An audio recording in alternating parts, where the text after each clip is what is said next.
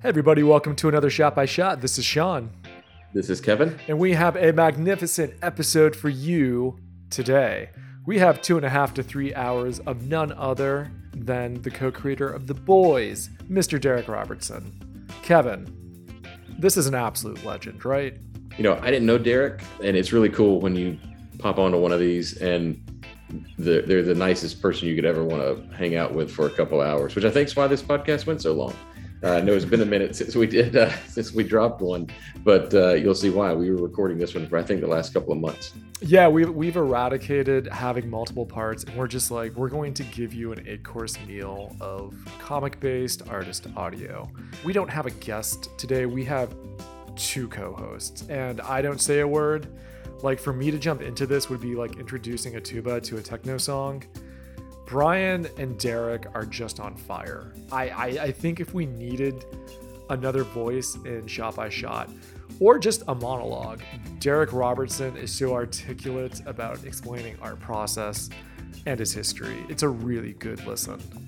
Yeah, this is a 5-course meal, and then we follow it up at the bar afterwards. Like this, this is a good one. And Darick is absolutely welcome to come and co-host anytime he wants, because he could totally handle it. Yeah, I don't want to explain Darick's backstory or his au revoir, but I mean, he's the co-creator of The Boys, which has a show on Amazon. He is the co-creator of Space Bastards at Humanoids currently, which is a down and dirty look at mercenaries delivering packages throughout the cosmos. I mean, and even back when we were talking to Greg Rucka, I was discussing his run on Wolverine, which at the time you had this felt supermodel extrapolation of this character, and Rucka and Darick just brought him back to assaulting this underground cult, and they transformed him from being this like Calvin Klein face to this like goblin. And I love how Darick returns everything to earth. He gives it this gravity and this sensorial sort of relatability. Everything about it feels like you can touch it or smell it. It might not be a great smell, but it's very real. That's a really good way to describe it. And you know, his career is, when you look back at the titles he's worked on, some amazing runs on just in all kinds of different books. And you mentioned The Boys, obviously, that he's going to be best known for forever now, because it is truly one of the best adaptations of a comic book ever made. It's just so incredible. Oh, it's so good. Yeah, and and Darick, super nice guy. Just had an absolute blast listening to him and Brian talk. Yeah, so I won't try to choreograph what you're about to listen to. Listen to it while you're drawing, listen to it while you're working. This is comic legend gold. So without further ado, Darick Robertson. I haven't seen you since San Diego Comic-Con, probably in the 90s. Ooh, wow. San Diego Comic-Con is like it's like heroin. I always try to quit it, but it keeps dragging me back in. I know exactly what you mean. That's the way it feels now. Like at this point, it's like if I don't have business there, I don't go. Like if I have to go, I'll go, but I don't go for fun anymore.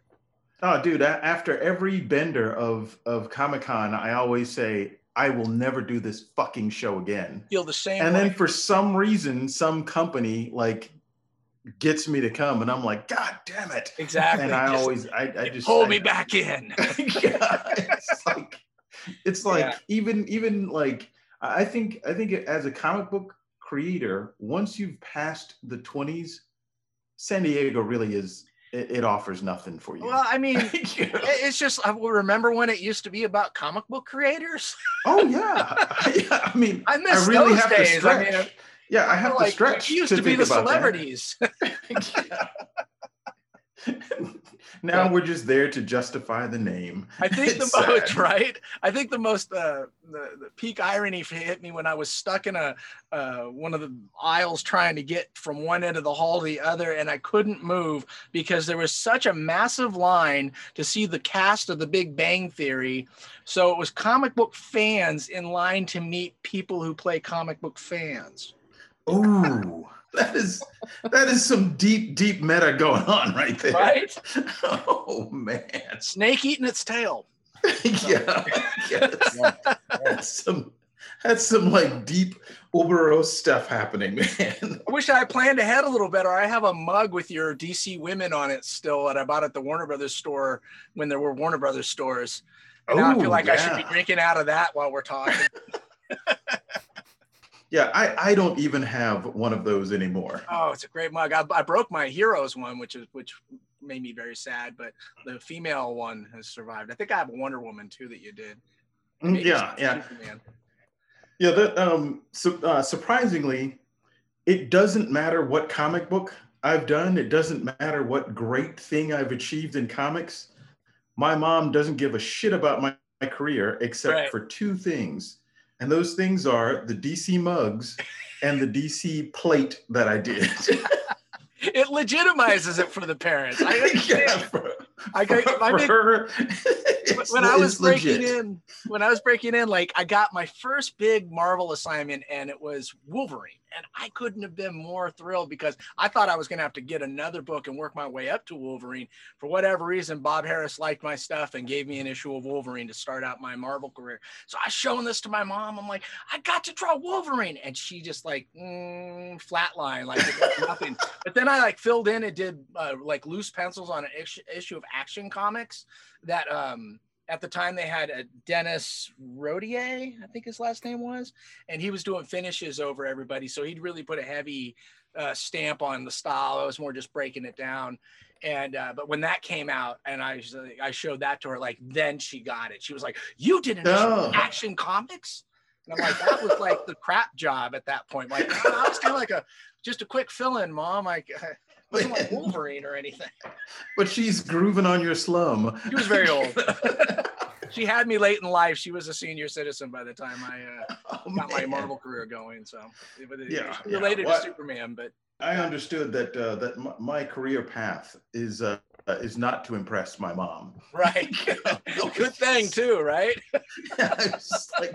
I knew I lost that sort of admiration pretty early on. I lost that when I went into comics. She wanted me to animate for Disney, and not if I had become a Disney animator and been poor and poorer, I would probably have made her a lot happier. Yeah, it would have taken you a while to get over the alcoholism, but other than that. COVID's not helping with my alcoholism at all. So. Yeah. Speaking of which, what are you drinking tonight? Tonight or now? At the moment, good old water. You got to keep hydrated in these troubling H2O, times. yeah, something's got to do it because I got to combat this shit somehow. Yeah, so Kev, what are you having to drink tonight? Tonight I've got a something new to me, Whistle Pig. Oh, Whistle Pig! I love that. Whistle Pig. I got a bottle of that for my birthday this last year, and it's delicious. I've been trying to find one for a couple of years and finally ran across one a couple of weeks back. So yes, so breaking open the Whistle Pig 10-year. Ah, that's good. I would be drinking alcohol with you, except it's not 6 o'clock where I am. It is the middle of the afternoon and my work day. So that's why I'm being judicious with H2O.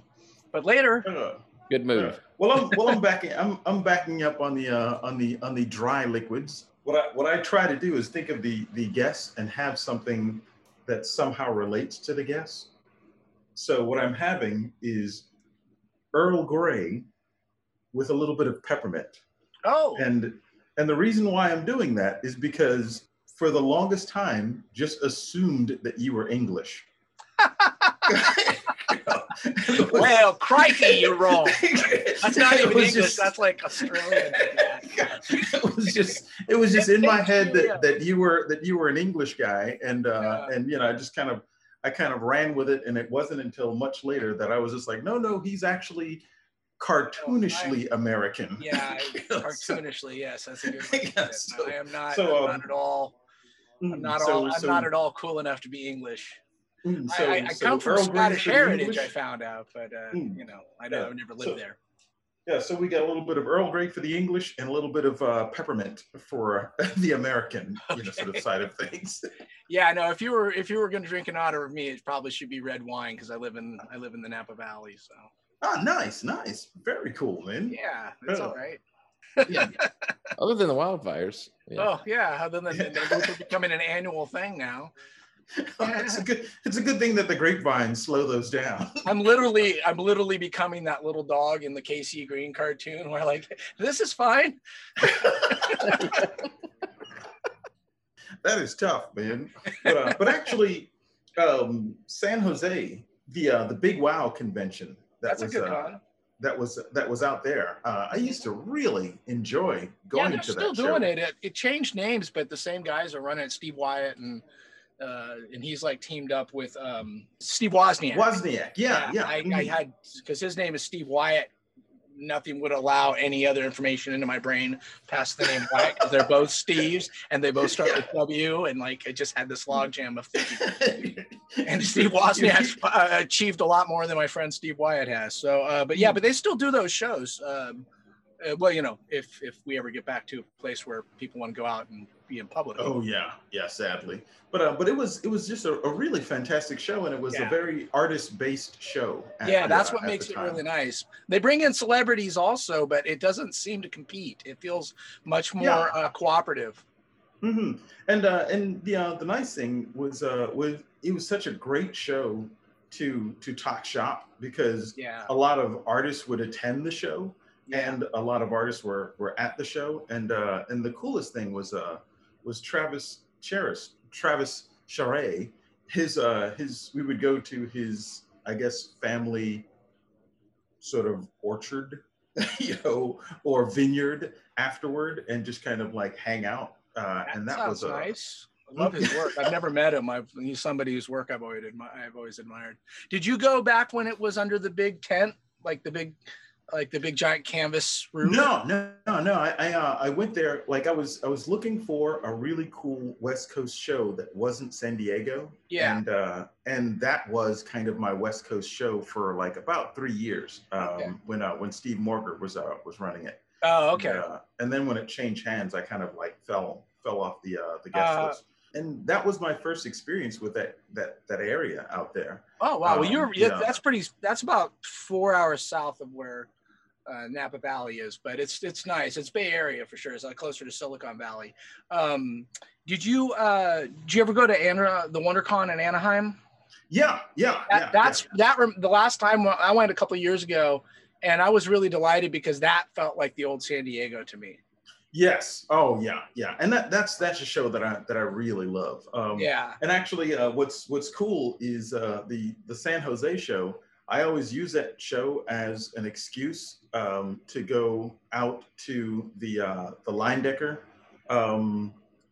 Well, it's the Hagens Museum, but it's like where a lot of Leyendecker art, a lot of Leyendecker originals are just kind of hanging out.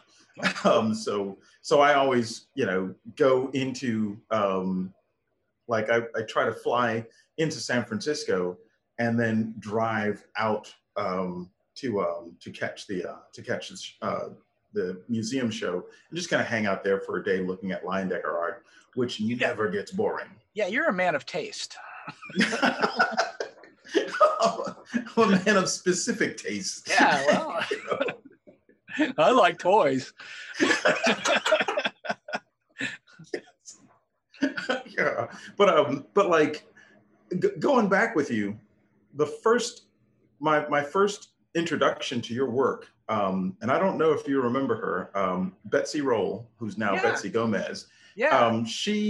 She wanted me to do a sketch of Spider Jerusalem back in the day, and I had no idea what she was talking about. It must have been the 90s. Yeah. Most of the time I worked on that book, nobody had any idea what it was, and then now it's what I'm known for. It's weird. Oh, dude, it was just a complete mystery to me, and then she like gave me the book, and I thought, okay, well, let me just look at this so I can actually figure out how the character looks and just do a drawing. And it was like, and I got to tell you, man, you totally pissed me off, because I was supposed to be in my room drawing, and I opened the book up and went, well, this is kind of interesting. And I just started reading and I'm like, fuck this guy. He just like totally stole my night, you know, looking at his stuff. And it was just really something incredibly different. I mean, it just really kind of surprised me. And I'm going to make a reach here, but your stuff to me always felt like Brian Boland and maybe Richard Corbin had a baby. You just made my heart sing. That is really, not only is that like two of my favorite artists of all time, Brian being the number one, but I'm a huge fan of your work. So I have been for years. Hence why I bought the mugs. But you know, but I've loved your stuff. Like when I first met you, I was too poor to get a commission from you, and I always regretted that because you weren't. I don't think you had even broken into Marvel or DC at the time. You were still kind of. Wow. My friend David Williams knew your work and loved it, and he brought me over to your booth, and I was like, and your commissions were surprisingly affordable, but not when you were a teenager at San Diego. Oh yeah. I was barely affording the hotel room I had.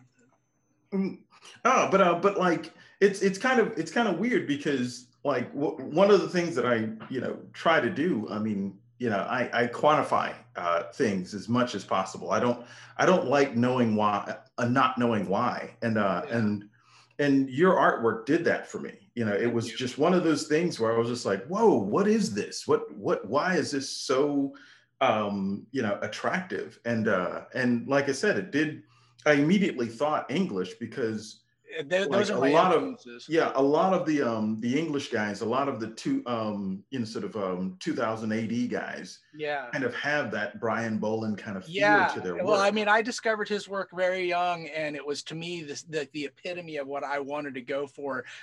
Starting with finding early Judge Dredd's and then Camelot 3000, and just transformed like the way I saw. And then he was doing action comic covers and Batman covers, and so like it just really like his style just defined what I thought was the best you could be as far as and I understood it. His line is like mystical. I mean, so you know what I mean when I say Brian Boland stuff when he did Camelot, it's like if you were an artist or even aspired to be an artist, Camelot was like a meteor hitting the earth. Absolutely. And that was weird. You were affected by it. That was Terry Austin inking his stuff too. So it wasn't even pure Boland, but like I own a few of those originals because I was smart enough to snatch them up back in the day. Wow. And I have actually, and I traded some of my early Marvel art back in the 90s for an original Action Comics cover when he was still working on paper. So I own one of his covers and it hangs over my board. And I can't I study it still because it's like even all these years later, I like to think of my style as that I just tried to be Brian Boland and I failed so badly that what I have is like this. I think that's what style is. Style, I think so too. Style is the amalgamation of your failures. Precisely. But and Richard Corbin, I used to have a Richard Corbin. I wanted to be a fantasy painter before I wanted to be a comic book artist. And I had Richard Corbin's heavy metal poster from the movie on my wall. And I used to study that too, and like how it looks like magic to me when I can't. I have no idea how it's done. The reason why I even decided to learn the airbrush is because of Richard Corbin. I used to just his stuff used to just, and it still sort of does, just blow my mind. And there was like a hippie buddy of mine that said, "I uses the airbrush, man." And I'm like, well, I gotta know. That's what you were doing. This airbrush thing. When I first met you, that's what all your pieces were. You were airbrushing everything. Yeah. And it was gorgeous though. You had a Rogue that you were just finishing up a Colossus. And Colossus was just beautiful. And again, with the airbrush, you would put all those chrome like highlights on him. And again, just looked like magic to me. You would break out like the year later, and I was like, I could have got a commission if I could have been there. I just choked up the money. And I wouldn't have eaten all weekend if I got a commission from you. But I think something that's sort of crazy about your stuff too. It's kind of a conundrum for me, is that that there tends to be like this division where some people are artists and then some people are storytellers. And artists tend to just draw a lot. And storytellers tend to be pretty brief in their drawing, but it's really more about the emotion. It's really more about the settings. It's really more about moving the characters and the readers through a scene. But you manage both of them at the same time, which is supposed to be impossible. You know, I mean, you draw the hell out of stuff, but at the same time, you create that narrative. You know, you don't like I think your books. When I first read your stuff, I am a reader, and I can't be an artist until the second time around when I look at it again, because I don't even see the art with the first read. So it's really kind of cool. I thought Christmas was back in December. Man, thank you, Brian. That's like the best. You gave me two of the best compliments I've ever gotten. And again, coming from you, that means a lot to me. Thank you. That's what I aspire to do most, is like, I just feel like, and you should probably feel this way too, because, you know, when it comes to sequential art, like our job is to tell the story. I think it's all well and good if you can, you know, if you can make it look good while you're doing it. Yay. But like Brian Bolland is a perfect example of a guy that, you know, you look at Killing Joke and the storytelling is what's so impeccable about it. But then the art is as well. Like there's no sacrifice on either side. And those backgrounds. I still can't get over those panels of the people eating the crawdads. Like, oh my God. Oh man. Like that stuff, like just the little, and because then the crawdad became metaphorical for what was happening to Joker at the same time. So well, I mean, Alan Moore probably asked him to do that, and then there's a panel where it's like they're pulling the legs off, and then it cuts to the doctor holding Barbara's legs, and I was just like, oh, that hurts, man. It's just amazing. It's just so like just emotionally devastating. And and I think you're right. I mean, Brian Bolland to me is like, that guy can do covers, and his covers are bar none. Absolutely. You know, it's like he takes covers as far as art should go. True. And it's a thing that stops you in your tracks. You're glued to it. You have to look at it. You look at it as a designer. You look at it as an artist, and then you look at it as a technician. Yeah. But at the same time, when he does interior stuff, it is pure storytelling. Absolutely. You know? I mean, it's like you never see him sacrificing one for the other, and that's just magic to me as well. I had you know, it's funny, you were saying like when you thought I was English. One of the nicest moments I had with the late great Steve Dillon was man, a bunch of us were at a wedding. Liam Sharp and Steve Pugh and Steve called me, and Dillon called me over, and he handed me a Guinness. We were all celebrating, and he handed me a Guinness, and he said, and they all raised their glasses and they go, "We just want to know, we've decided you're an honorary Brit.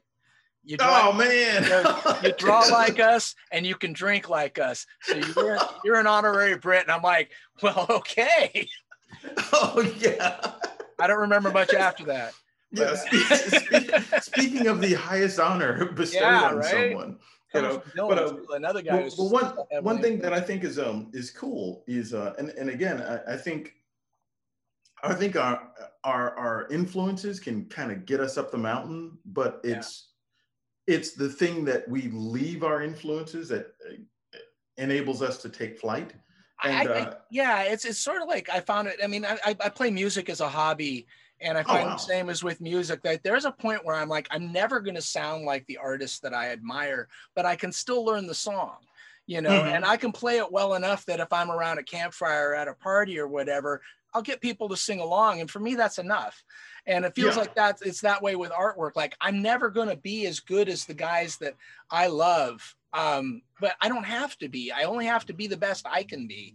Yeah. And the more I embrace that, and this hit me a while back in my career, but the more I embraced it, the more I realized that my work started to get better. Like, that's actually what set me free.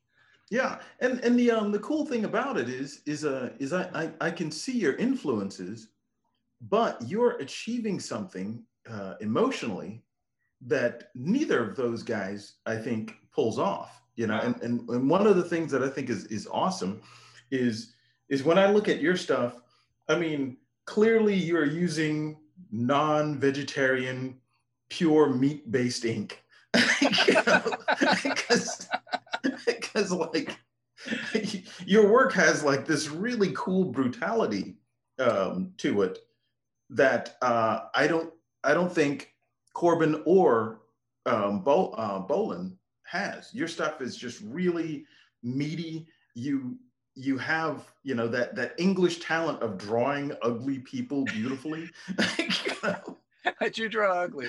I actually always kind of hated it when I'd pick up a comic and everybody was beautiful. Like, I mean, everybody was beautiful. I don't even like it on. I don't even like it on TV shows. We watch my kids and I have been watching the old Twilight Zones, and it makes me laugh. Like all these pudgy middle-aged people. Like I would never get a role now. Like Burgess Meredith would never be a star today, you know. Like, but what a genius actor! Like, you know, the guy that played Fred on I Love Lucy, like William. Oh yeah. Well, it's like weird that guy would never be a star today, you know. Yeah, Twilight Zone. If you need reference for bald smoking guys. Just bust out a copy of 12 Angry Men from 1950. You're good to go because everyone was bald or with a hat. Yep, totally. And then suspenders, big suspenders wearers. But but that's so crazy to me. But in a comic, it's like people should be all shapes and sizes. I wonder how far back you're reading my stuff, because like I've been working to kind of grow out of that that heavy line weight, and like that's been sort of like my goal in the last couple of years. I just finished like 132 page Hellblazer story with Tom Taylor. Oh, wow. Label called Hellraiser Rise and Fall. And I found some new tools thanks to my friend Rich Clark. He sent me some new pens for my birthday. And I was like, oh my God, these are amazing. So like my line work's getting better. I'm not as rushed. Oh man, you're a pen guy? Yeah, I like pens. I used to use brushes, but they'd ruin my work too much. I use them for the whiteout though. I learned Jerome K. Moore. Oh my God, yeah, JK work. Man, he's the dude, man. Yeah, he's a wonderful artist. And but when I was reading his, I got my originals back for Transmet #1, of course. So I always sometimes look at those originals and look at what he was doing. And so one of the things that I saw that was really beautiful is the way he would take whiteout matte paint and then like paint back into the black line. And so I started doing that for highlights and things like that. So I'll still use a brush for that or for hair. Yeah. But the pens are brush pens. So it's like it's just sort of like, I don't have to go back to the well, which is actually okay. So are you heavy line early on in my are you using the Pentel stuff?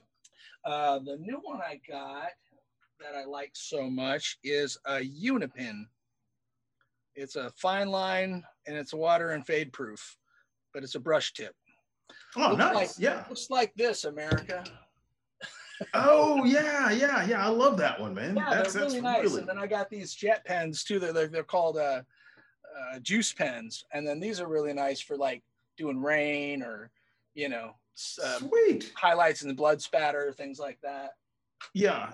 Well, it's kind of crazy because I started off like using the most expensive brushes, made from the tips of the tails of Kolinsky's, and it's just like these like, $50, $70 brushes to do artwork with. But then, when you're using ink, it is going to destroy the brush. It's not exactly. like, it does not matter how much you clean it. It's going down. It's really true. And that's what broke my heart is I had these Winsor Newtons that I really liked. Oh, the Series 7. And I'd be like, and I'd be right in the middle of a job and it would split. And as soon as that split, it would never go back together. Yeah, and I was ridiculously cleaning them. And I was, but I'm not really good at that either. Like I'm a little bit lazy in that I want to just kind of keep with what I'm doing. So like, using the pens that just until they get dry, that seems to work for me. And I got much more control because I hate being in the middle of a piece and then like having to like break concentration to clean a brush or if I dip back in and I don't get the dip just right, it drips and, I started. You ever have an eye just that you just like ink so beautifully, go under a black blob, and you go, fuck. The coolest thing was talking to Walt Simonson. Okay, and Walt is Walt clearly did he do it? Did he work in comics, Walt Simon? yeah. Only a few things. Okay, a couple things. but like Walt clearly inks with a fist, and I talked with him about. I was just like, well, what pen are you using? Because anytime I try to do heavy inks with a pen, sometimes the pen breaks. And he's just like, oh, I break a pen every page. That's awesome. Yeah, but his line is so elegant though. I don't see his work that way. He's almost like a Ballin in that like everything's so fluid and it's masterful in the way that it comes together, almost like a composition on its own, but he's just creating texture and shade. But the composition comes, nobody's work looks like Walt Simonson's work except. Oh yeah. In fact, I'm bothered by that because I really tried to steal it from Walt. Oh, I can see that. I actually was going to say, I see that influence in your line work, but again, you're like you were saying to me, it's like you're you. I see your stuff and I know immediately that's Brian Stelfreeze. Oh yeah. Well, your name's not on that mug, and I was telling him, hey, it's a Brian Stelfreeze mug. Well, it is, and again, it's a situation where it's like, in my failure to be Walt Simonson, I surrendered into being myself. Well, I think it was a good choice. Yeah. Hold on just a second. Kevin, can you keep it down? I'm trying to talk to Brian. Well, I don't know if you've listened to many episodes. Basically, this podcast was Sean and I got together and said, how do we get Brian to do his own podcast? And we realized the only way we could do it was to trick him into thinking that we were co-hosting it. But I'm starting to catch on to that now. Yeah, the fact that like Sean just like are we allowed to swear on this? I want to make sure. Oh yeah. Okay, the fact that like Sean just fucked off like right away makes me realize how like completely not behind the wheel anybody is. Yeah, this is the first time our producers left. It's actually good because since he's not here, I'm like, well, I'm not going to drink as much this time because there's 2 or 3 episodes, and I have to apologize to Matt Kent if he's listening because I just listened to part 2 of Matt's episode, and like I was like Otis the town drunk. The context was we had a storm blew through. My power was out at my house. And so I like grabbed a bottle of whiskey and ran to my office to hope the power was on to film that night. And I hadn't eaten anything since like 11, and it was like 8 o'clock. Oh, and, good. By the time we got into the second hour or the second part of the episode, about an hour in, and man, I was lit. I was just like talking, randomly saying stuff that was not even on target with what our conversation. But anyway, I'll be better tonight. I did. Since it's funny that Brian thought you were British, and your career. I remember you first because I owned a comic shop when I had just opened up around the time that the Malibu Ultraverse thing went, and so you were doing. I co-created a bunch of those characters. I designed a lot of them and co-created Nightman, and Soul created a character called Ripfire that was supposed to get his own series, and it just like this is typical of my entire career. It just got going, and then the party's over.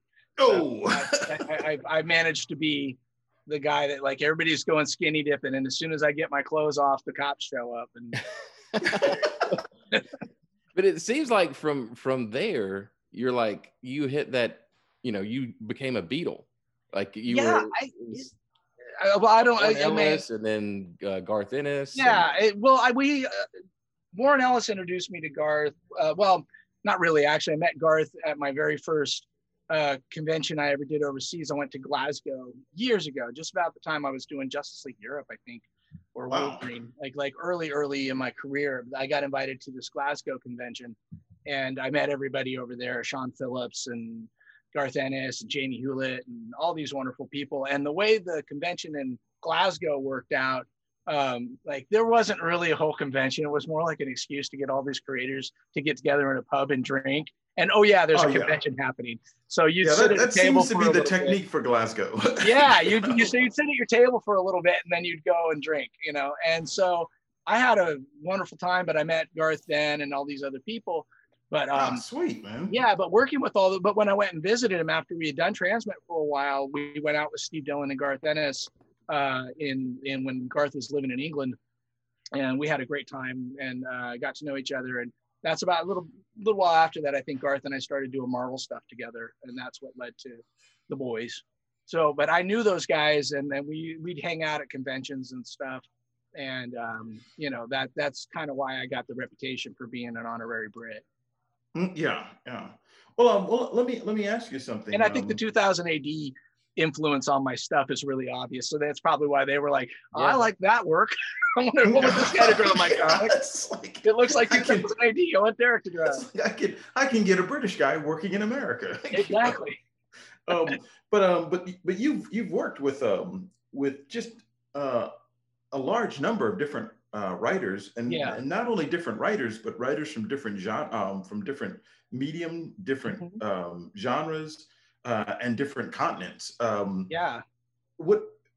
does that affect your work, you think?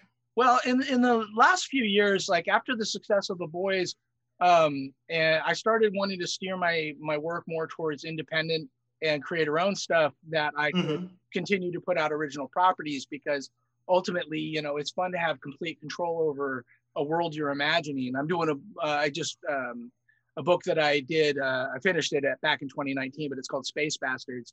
I just actually looked through that. It's being released by Humanoids right now, and but that was a world where I could create everything and design everything. But the guys they had written a screenplay and wanted to make it into a comic, and so Oliver, which I did with Image for Image Comics with Gary Whitta, it's a work in progress. I have to get back to finishing the story, but we got 4 issues out in a trade paperback right now. But it's also me adapting his screenplay into comic format. And a lot of guys that come from film, they don't know what the comic format actually is. They sort of they always overwrite for what will because with film, it's like you have unlimited room to have dialogue. You don't, when you're making a movie, you don't think about how much room that speech is going to take up in a panel. Like that big soliloquy is going to kill my art. I'm like, well, this could be a splash page with the little character down in the corner if you want all of this on one page. But so I have, it's a little bit of me massaging the material and explaining like, well, I can move this here. Or what can happen in a comic that doesn't work so well on film is you can have 4 or 5 things happening in one panel where because you could take your time to read and it'll play out in one panel, where in a film you'd have to cut and, you know, take up 3 minutes of screen time. So it's sort of like the opposite problem when it comes to action, where you can make it work in one panel. Like you can have a guy punching in the foreground and a guy screaming into a phone in the background, and a guy taking a big drink of whiskey, all in one panel. But sometimes you'll read that in these screens, and they'll have those as separate panels. I'm like, it doesn't need to be separate panels, because this guy on the phone and this guy drinking the whiskey aren't that important that they need to be focused on. They can be background actions. So I'll bring it all together that way. And then whatever the important point of that moment is, I can bring through, like maybe the punch in the jaw is the most important thing. So that'll be the forefront action. Okay. And, so that's how I get there and massage it and make my own ravioli. So it's safe to say that you often work off script, but still on dialogue. Yeah. I mean, I will often take, if I see something, how it could unfold on a page, I'll sketch it out and hand it over to the writer. When I was working on Happy with Grant Morrison, for example, the way he had laid out the first few pages is he wanted this reveal panel of Nick Sachs to be a panel 5. And the way I saw it, I'm like, oh, no, this should be a page turn splash. And nice. I laid it all out for him the way I saw it. And he was like, absolutely. And Warren and Morrison, and, they were very good about trusting my instincts. Garth always knew what he wanted. And so I would try to make sure that he got what he wanted. But with the more we did Transmetropolitan, the more Warren Ellis, backed off on direction. Yeah. But he'd always have a concept, which is really cool. Like sometimes he'd say, oh, let's do this whole issue. It's like, I want just 2 panels horizontal on each page, or this is going to be all splash pages with dialogue up in the left corner. And so I would have a design idea going in based on what he would suggest and work within those parameters, and always successfully. He was always say, because then he just trusts me to do my thing. Well, I'll tell you what blows me away about Warren Ellis and Mark Waid is Mark's great to work with too. with both of those. With a lot of writers, you end up having to solve the problem that the writers created. But with Mark Waid, it's like playing with a great band. Absolutely. There are no problems, so you can just jump in and just be creative. And if you don't feel like being creative, you can just do what they said. No, it's really true. And then, you know, Mark was one of the first writers I ever worked with. And we've only done a handful of projects together, but he's still one of my favorite people just in the world, but also to work with because his stuff was so clear and concise. We did a really, one project that I'm really proud of years ago, but I did an issue 52 with him and I got to draw the death of Elongated Man, and Elongated Man, one of my favorite characters to draw when I was working on Justice League Europe. And he's also one of my favorite characters growing up because I was a big Flash fan. And the first comic book I ever collected was The Flash. And he used to have like backup stories in there. Oh, you know, I think I know what you're talking about. Yeah, or he'd guest star a lot. So like I felt like a new Elongated Man. So when I got the chance to draw him, you know, monthly in Justice League Europe and then come back. And so to draw his death was a big deal for me. Like that was wow. Because and it was with Mark, and Mark wrote this just magical story because Sue was dead. She had been killed as part of that story arc. And Ralph was a mess without her, you know, because they were so in love. And so it was a story of mourning, and he goes to Dr. Fate, and Dr. Fate is a part of it. And I got to draw the Helmet doing all this great. Oh, nice, man. And but it was one of the few stories at the time I inked myself. So that was like an early inking job that I can look back at and not cringe at. Because when I started inking in 2003, I kept insisting on inking my own stuff. So I started out on Wolverine, but I wasn't fast or consistent enough to ink every issue of Wolverine. So they started bringing people in, as they do. And so so when it got to the boys, I was like really adamant, like I'm going to ink this. And so I did. But I see the early issues and could see how far I've come. But that 52 issue with Mark is kind of like a sweet spot for me because I love the story, and working with him was great. And he did too. Like he told me, we keep talking about doing another project together.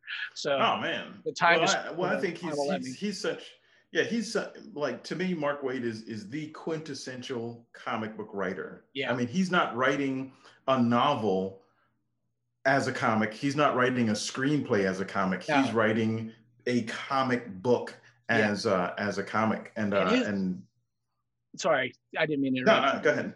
I was just going to say his breadth of knowledge for those characters is so ingrained, and because he edited as well, you know, he's like he's got that editorial side in his history. And you know, I'm working on a project, and I needed for DC that I'm writing as well as drawing, and I got in the beginning, like when I wasn't sure about something, I was able to reach out, and I'm like, how would these two characters interact? Like, would they screw each other over, or would they team up? And he went, oh no, that guy would definitely screw the other guy over. I'm like, thank you, because that's what I was thinking. Now I know. Dude, that's the coolest thing, because he doesn't have this like Arrested fanboy, like approach to comics. You know, he kind of has managed to age the characters up, you know, with himself, you know, rather, because there's too many people that have this like very like comic booky kind of like, you know, feel to their stuff. But Mark, I think, manages to bring him into the real world. Yeah, that's what I like so much about Kingdom Come. You know, I mean, you got Alex Ross, who is like just a master anyway. But like, you know, but it was the subtle things in that story that resonated with me later on. And one of them was like Diana going to get Superman to kind of come out of his Fortress of Solitude. And he's got like a hologram farm, and he's just carrying in the tractor with one hand while he's chatting. And like, I always think about that. I'm like, that's so Clark, you know? And because because what I'm seeing there is Clark Kent, but he's doing a very Superman thing. Yeah. So it's like a wonderful way of connecting both aspects of those characters with just a simple sequence. And it was a dialogue page. It wasn't like he wasn't going to throw that tractor at anybody. He's just putting it away. Yeah, and the coolest thing is every once in a while you see a book, and The Boys is like this, Oh, thanks. where as an artist, you look at a book that's, and sometimes it's a great book, and you go, yeah, I should have done that. I should have done that book. I wish that book was offered to me. Better, yeah. But the awesome thing about it is with Kingdom Come, and especially with The Boys, I can go, nah, I would have wanted to do it, but the guys who did it were better than me for that job. That's high praise. But that's the coolest thing is knowing that each of us kind of have our wheelhouse. Yeah. And when I sort of looked at the sort of Jim Lee X-Men stuff, I kind of go, yep, he was a better guy than me. Oh yeah, well, sort of to do that. Jim wasn't so nice, I'd hate him. Yeah, exactly. He's impossible to hate. He's so damn good, and then he's so friendly on top of it. But that's the thing. It's like, but with the Boys, it's, for me, that was sort of like cutting loose. Like I was sure, like Ennis didn't approach superheroes the way I did, like, because he grew up on 2000 AD and Beano and war comics and these weird sci-fi war comics, and that was sort of his wheelhouse. And and he showed me and gave me some of the stuff that influenced him as a kid, and his house was just covered in all cool old war comics in 2000 original art. Are you kidding me? No, and that's his jam. He loves that stuff, and so he doesn't have the affection and nostalgia for superheroes like I do. So when it came time to work on that comic together, like, I wasn't just really interested in denigrating the Justice League. That really wasn't what it was about for me. It was about taking those archetypes and turning them upside down. Like, And so, because I get it. It's a fish guy. It's a superwoman. It's like, those guys are in there, but the Justice League would have huge issues with the Seven. Like those, there would be no scene where Superman and Homelander are agreeing on what they're doing. Yeah, they're buds. No, Superman would have huge issues with Homelander and would lecture him at the minimum.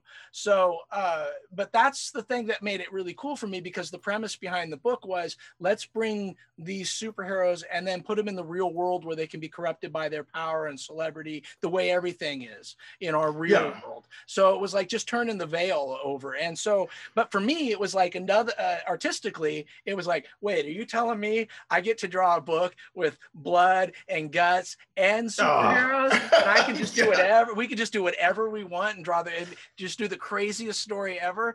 Like, for me, hey, I'm just drawing superheroes that I got to design. So I'm like, draw my boys, like those are my characters in my head. I totally see them three-dimensionally and alive. So and the coolest thing is your artwork on those characters and that story is the most truthful thing I can imagine. It's just absolutely perfect. You couldn't take a person like Kurt Swan and have them do The Boys. But I would love to see that. I would have a seance in order to have that moment. Oh my God, that would be incredible. He would have to murder himself afterward. Oh, man. Oh my God, Kurt Swan's The Boys. I would give anything to see that.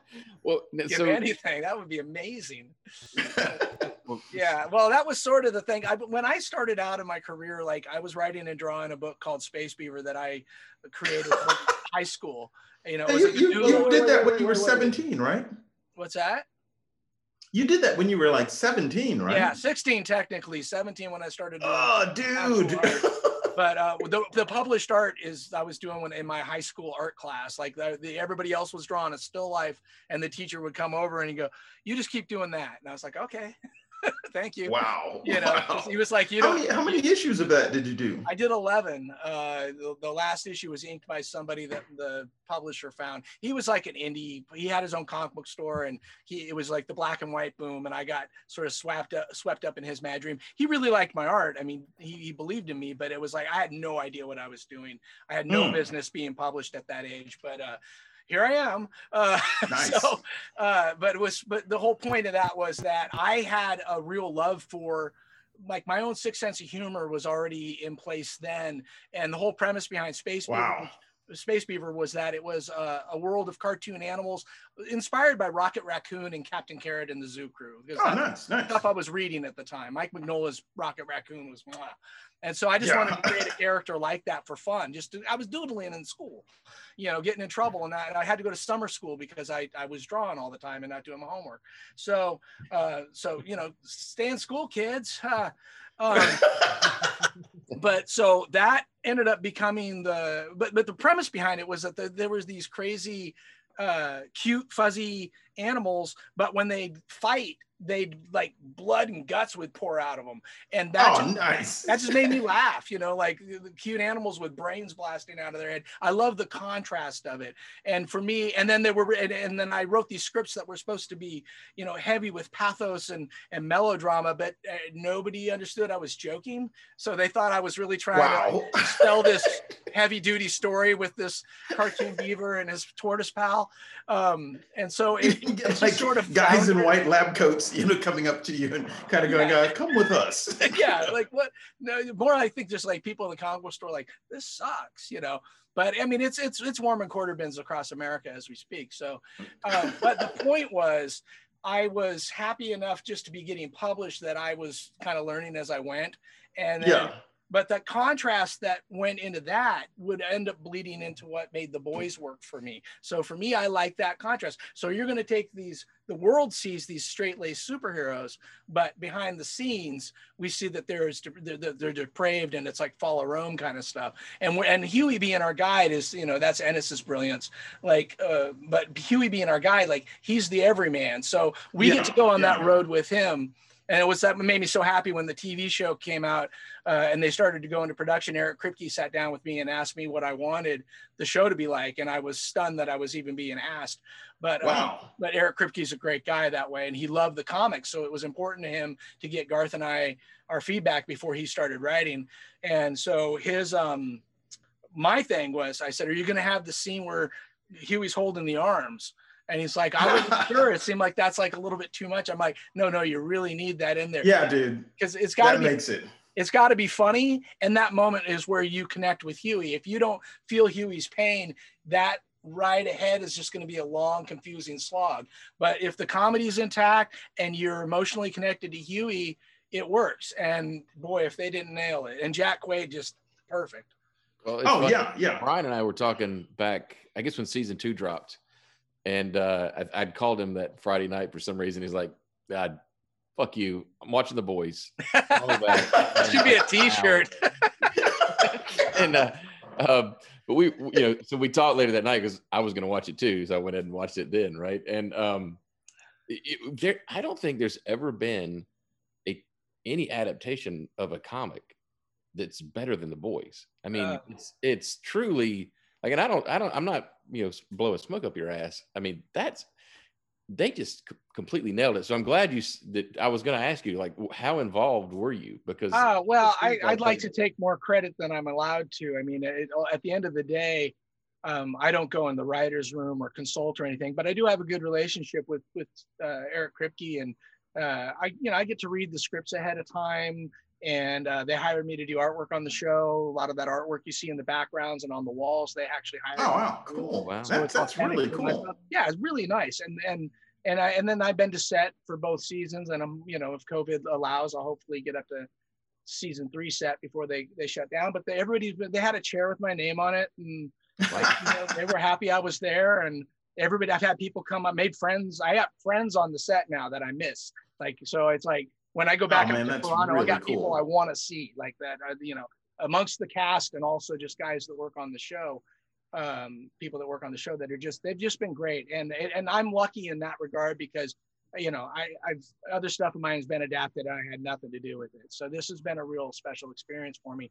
And as far as like the best thing ever adapted, I mean, I would say Umbrella Academy is probably a close second, but or at least in my heart, because it's right there too. And those, they couldn't be more different, but yet they both came out around the same time. It's funny. I think it took, we've had so many bad adaptations, but true. Christopher Reeve Superman was the start where people understood that this could be a thing. but nobody thought anything but Superman. Right. And Batman. And the thing that makes, and that's one of my favorite movies of all time, and probably the reason I got into comics as hardcore as I did was after 1978 and seeing Superman the movie, because one, Christopher Reeves just so perfectly embodied Superman. Oh yeah. He still is to this day the gold standard. And I think Henry Cavill's a great Superman and some not so great Superman roles. Right. But I think he had the potential to be something. He's amazing on The Witcher, but I digress. But what I think is really interesting is that that was the gold standard, but the thing that they really brought to Superman the movie that it seems to have gotten lost until the Marvel movies started coming out is the majesty of those stories. Exactly. You need that majestic feeling to it, like the big important theme song and the vast scapes of what that world could be, and that long slow ride into Krypton in the beginning that Donner brings us on is just magical. I mean, even though Krypton doesn't look realistic anymore. Yeah, the original Superman movie felt like it was painted by Alex Ross. Yeah. And these new movies don't. And it had a little bit of everything too, which is kind of what I was trying to say earlier. But like, there's a little bit of romance, there's some comedy, there's some, it's got all the beats. It's not just trying to be one thing, and it's also not trying to be something it's not. It's unashamedly a Superman story. Well, I like that about Batman Begins as well. Yeah. Well, the reality is that the most popular, or the ones that we all remember and seem to be wildly popular with the general fans, is that the people that are adapting them respect the IP. Yeah. Well, I think that's what's really magical about where we are as fans, because we're all getting middle-aged. But I think what makes it really great right now is like our generation is making this stuff. Right. Yeah. James Gunn loves comic books, and it shows when you watch Guardians of the Galaxy movie. Yes, and I don't think. And Jon Favreau loves Star Wars. How do you know? Watch The Mandalorian. It's the greatest thing a Star Wars fan could wish for. And it's not a sycophantic love, it's a love and respect. It's a chance to play with the toys, Yeah. It's a chance to get in there and do your own thing with the characters, and that's a great feeling. To Henry Cavill, like you just wonder, like what Superman comic books did Zack Snyder actually read? Yeah, well, I think I'm not one to shit on Zack Snyder's stuff, but I think he definitely has a very dark view of that world and the power struggles in it. But I just don't find myself feeling, I want to feel hope when I see Superman, and I don't feel inspired. I don't feel hopeful. And he brings in that, like, be afraid of me, I'm an alien that can take over the world. And that's interesting, but that should only be an aspect. That should be, in my opinion, that's something Superman would always be elevating and shattering those norms. Where that makes a really great Brightburn movie. You're right. Which was terrific. I really liked it. Yeah, The Boys and Brightburn, and those are the fun things where you take Superman and you flip it around. Yeah. Like one thing, you guys ever remember that World's Finest that Dave Gibbons wrote and drew years ago? Steve Rude did the artwork. I'm sorry, I said Dave drew it, but Dave Gibbons wrote it and Steve Rude did the artwork. It was back in the 80s. But the Steve Rude covers were so amazing because he did this light dark thing on all of them, where Superman and Batman would be on a building, but the sun is coming up behind Superman. Oh yeah, I remember those. Batman's crouched down on the building, and the night is fading below him, and they're the pivot between light and dark. And it's like that kind of stuff is like, for me, that's what I think I missed in those Henry Cavill films, is that the suit was so dark and foreboding that I love the Christopher Reeve suit because it looked like a symbol of hope. Right. Yeah. Well, there's really no difference between Superman and Batman. They're both these brooding characters suffering loss. Which would ultimately but then it's Superman. He's a kid from he's ultimately a kid from the country. He's carrying that tractor in, but whereas Batman, he was raised a rich kid and then orphaned. So, they're very different, like whether or not, depending on which canon you get tangled up in. Superman ultimately had loving parents, he got to grow up with his loving parents, and they kind of molded him. And that's an essential piece of that character, because without that influence, what might he have become? If you swap their origins, and like I'm writing in Elseworlds as we speak. But if you swap their origins, and the Kents got murdered right in front of young Clark, and you know, Oh yeah, different story. Yeah, like what happens when those powers start to manifest? That's a terrifying notion. Yeah, I think we're, you know, and I'm not one to really, like, I don't shit on Zack Snyder all that much. You know, I went into that movie with high hopes. But there's parts of it that are enjoyable. Yeah, I love his take on Batman. Where I realized in the theater that it was wrong was when, you know, his dad was telling him, no, don't, you know, I don't want you to get exposed. Don't save me. It's like, that's not Superman. Yeah. You know? Well, also that belies, that was silly to me because, you know, that's one of those things. It's almost like an old comics trope being dragged into cinema that didn't need to be there. And one of those tropes is how much people can see moving at super speed. Because in the old Flash comics that I loved, one of the things that makes, I didn't see it as a kid. I see it when I go back and read these old 60s stories. And there'll be a shot like a splash page of Flash just hauling ass down a street in Central City, full speed. And the people around him are reacting as if he's standing in that static pose. Right.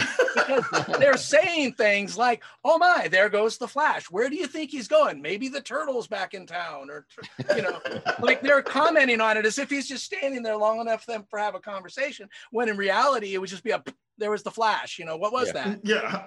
You know, and that's how fast Superman can race the Flash. So I can assume that he's fast enough to snatch, you know, save his dad without Jonathan. knowing. I had Henry in my head for some reason because of the actor, but you could snatch Jonathan Kent from that situation and the dog and be far away before anybody even notices, because he's Superman. Right. Oh yeah. I think it speaks to the, I know you're speaking to a different world and a different generation and blah, blah, blah, but that's where Richard Donner nailed it completely. Absolutely. You know, Zack Snyder missed it completely. And then the fact with Batman, you know, driving around shooting up people and all, you're like, no. I didn't like that. But I haven't said that. That's against the core of the character, which is I don't kill. Yeah. You know, and that's the thing. It's like when speaking of Donner's Superman, like one of the greatest scenes with the amazing Ford, like acting in it, where he's like, no, like he just gets that heart attack and collapses. Well, hey, that's a way of taking out Superman's father. And then he has one of this great moral dilemma, all these powers, and I couldn't save him. Such a and the fact that it's shot as a long shot. Yeah. You know, you don't get to be intimate. That was that amazing. Scene. Yeah. You know, that was just like just a fantastic choice. Well, Brian, you like classical art. Like, to me, it's like the influence of Wyeth on that entire. Oh yeah. Like those blowing fields of wheat, and like it was like being like Wyeth just directed that whole sequence. Yeah, and what's odd to me is that was never, like, the Wyeth of it was never in the comic book. No. That's something that Donner brought to it. Yeah. And it's so perfect. Yeah, it's so perfect that we've gone back and re-edited the comic books to make them all have that sort of Kansas wheat fields, you know, kind of feel to it. That's part of the majesty, you know, like that's what I mean, like that and that incredible sweeping theme that Williams wrote, like that's so integral to what I see and feel whenever I look at Superman now. I hear that theme in the back of my head. I think of those, and when I think about who he was, and I really did like that about Man of Steel, though, when Clark is first discovering his powers and then goes on that crazy first flight. That was good stuff. There's good stuff in there, and I don't like. I'm gonna watch the 4-hour cut of Justice League. I'm actually kind of excited about it because to me, I'm wondering how much he, you know, kind of like talking about The Boys, like if it's unbridled, because they optioned The Boys back in 2008, and no studio would make it. Like, I don't know why they kept optioning it, because nobody wanted to make it. But it took until, you know, in some presto changeo kung fu Eric Kripke magic to get it over to Sony Television that we get the show we got. And the greatest thing is that because it's a hit, they're giving them more and more leash. So I can imagine what season 3 is going to be like. I read some of the early stuff. I'm kind of scared. One thing I wanted to kind of toss out there is I believe both you guys are wrong as far as adaptation. Clearly, Happy is the best adaptation of, I think, like the cinematographer and the everyone involved in Happy, that actually looked like your art. The pilot for sure. Yeah. I mean, it just really nailed it. I didn't have anything to do with it. They just took my comic book and put it on screen, and so I didn't have any say over how it ended up being. But I thought the pilot looked exactly. They bragged on using the comic as a roadmap.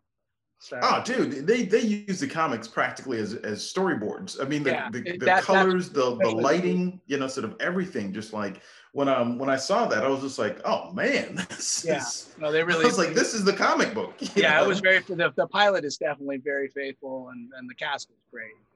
Yeah. Which when I heard that Maloney was cast for it, I was just like, that was. I don't know. Wow. But then when I saw him in the role, it's like he was. His comedy just unapologetic, man. Yeah, no, absolutely solid. Yeah, no, I think Chris Maloney did a fantastic job. And so did Patton Oswalt. Like Patton Oswalt was a great choice for the voice. Okay. Now, one of the things that we try to, sort of when we don't go way too deep into the weeds of comics, one of the things that we try to talk about, because the show is actually shot by shot, and I always kind of get jazzed about this when I'm talking to a storyteller. Are there any particular sort of sequences or shots in comics or in movies that either blow your mind or is just really influential on what you do? Are you talking about stuff that's adapted from mine, or just in the world in general? Just in the world in general. Oh yeah, I mean, stuff that gets you excited. Yeah, I'm a big Terry Gilliam fan. Dude! Like I would study the way he would set up shots, and same with Scorsese. Like all of my Scorsese and Tarantino, like that's all my action sequences, all my bloody stuff. Like I look at the way they do it and why it works, because I think with the comics you have a different job to do, because in film it can go by as fast as the director wants it to, but in comics people can linger on stuff when they choose when to move on. So it's a more intimate and independent experience reading a comic book than it is watching something on film. So I always like to think about what what gets that maximum effect. John Carpenter also brilliant at how he uses gore and when he shows it to you, like because he builds up the stuff. He doesn't do it gratuitously. And I think it's odd that you made those two initial choices, because I think they're diametrically opposed to each other in that Gilliam is fantastic at scale. Yeah. He is so brilliant at just capturing just the vastness. Absolutely. Like when you think of like Brazil and you think of just everything he does, it just feels like you're just in this world that has no end. But on the flip side of that, Scorsese is just these guys in a room. Yeah. He's really brilliant at that, like just that little interaction between these guys in a room. Yeah, but you just described the world comics. Is not there. You just described comics to me, because that's essentially a comic book story. Like, how often do we have to like go from some big shot of Batman swinging over the city and doing his badass Batman stuff, and then he's talking to Alfred in the Batcave, and you're just seeing a little bit of the Batcave because there's a lot of dialogue on that page, and you're getting a summation. So it's like that push-pull is everything that I love about comics. Yeah, like I love turning a page and getting a big expanse. Yeah, you're not afraid to do that. You're not afraid to, and it's kind of funny, because I've talked to a number of different artists, and especially the monthly guys, who are the guys that are sort of down in the bilge, like bailing water, keeping the ship floating for us, who like show up and do a couple of pages a week. Come on. So it's kind of like, it's really cool to see that that you're not afraid to kind of go, you know what? I'm going to do like a city scene that's going to be a double page splash. And it's going to have thousands of buildings. Yeah. I'll start that page at the beginning of the job and work on a little bit of it, and then move to something else and do a couple of those dialogue pages we were just discussing. And I'll knock those out in like a day. and then I'll go back and I'll work a little bit more on that cityscape, and then I'll go do another dialogue page and draw a big face or, you know, a hand holding a coffee mug or whatever is called for. And then I'll go back on working a little bit more of that cityscape. And so that cityscape gets done, and then I'll probably turn that in last. You know, but that way I can just break up the tedium, because it's very hard to just sit down for me and for me to just sit down and draw something like that all in one city, and I need to take breaks from it. But but I love it. I mean, I'm still pretty prolific. I just am happy to have more room to do that kind of detail. And I use my time. I use my time for that, because I don't want to be stagnant. I actually just want quality work. I'm getting to that age, and I know you know what I mean, because, you know, we're getting to that age where it's like, I don't want just a stack of shitty comic books that are half-assed and with fill-in guys in the middle, because I just couldn't get my act together and get them done. I really want it to be, I'm looking more at stuff like, I've been studying Dave Stevens like crazy, and Frank Frazetta, and looking at like that, and Wally Wood and those guys that were just craftsmen, even though, like, you know, I had a publisher who remained nameless actually say to me, like, you don't want to end up like Dave Stevens, do you? And I'm like, yes, please. I would love to. He goes, well, he only did a handful of books. I go, and then they made a movie out of it. You know, it's like, Dave Stevens was amazing, and then his work is better than the movie, and that it never happens. And the movie's great. I love that adaptation. Yeah. Well, I mean, and that's the thing is guys like Dave Stevens or Jim Steranko. You know, it's like Jim Steranko did a handful of books, but the entire industry like changed because of those. You can change comics forever. And then then in his spare time designed Indiana Jones like it was nothing. I was at his booth. He had a booth right next to mine in San Diego a few years back. And he was sitting there, and we started, and he had all his prints out, and this piece of Indiana Jones. I'm like, wait, this is you? I never knew it was him. I had seen the piece. Wow. I just knew it was some production guy that worked with Lucas, you know, and because I hadn't seen it since I was a kid in a book somewhere. And he was like, oh yeah, they had me do a bunch of, and I'm like, so I bought it. I've got it too. He's a god. I mean, if there's a comic god, sweet guy too. And that's the thing is, like, you know, you can do like 1,000 terrible books, or you can be Dave Stevens. Well, you know, or you can be Derek Robertson and have both. 1,000 terrible books, and then an epiphany in his middle-age crisis. And then suddenly he's sort of in the lotus position, floating. You know? That is not correct. Well, you're kind, but that's the one of the things that's really interesting is that Transmetropolitan was a pivot point for me when I was ready to give up. And I share this as a story of how funny life can be. I had been both Warren and I were like kind of wallflowers at Marvel, and I really wanted a steady gig, and I just couldn't seem to get one. And then they were going through bankruptcy, and all these editors were leaving and getting repositioned, and it was a crazy time when Warren called and said, hey, do you want to do this Transmetropolitan book? This is the idea. And, you know, and I drew it from the ground up with him. Like we co-created it really from the bottom up, which was really fun. But at the same time, in the midst of designing this character and kind of moving towards taking this book on monthly, I finally got offered a Spider-Man team up. And that would have been a monthly book where it's Spider-Man and another Marvel character every month. Like, I want that book now. Like that sounds like so much fun. I was going to be the monthly guy on it. And they were like, and I had to, like, you know, it was a Betty and Veronica moment, you know, like, oh man, who do I take to the prom? But a friend of mine, John Estes, gave me some great advice where he said, hey, you know what? Why don't you try doing your own thing? Because, you know, you never know. If it takes off, you know, your name will be above the character from then on. Whereas if you know, Spider-Man's going to be there if this thing fails. It's not like there's never going to be another Spider-Man job. And I was like, hey, that's a good point, you know? So I decided at that point. And then it was surprising because the editor at the time, or Karen Berger, like, she was really skeptical about me drawing the book. She only knew my superhero stuff. So she was like, I don't know about this guy doing a book like this. And they wanted me to audition with a different script from a different writer. on a totally different idea. And I'm like, I've been doing it's a shame. for, It's a shame she knew you were American. yeah, because well, and we had even talked about me doing Sandman once upon a time, but and she said the same thing then.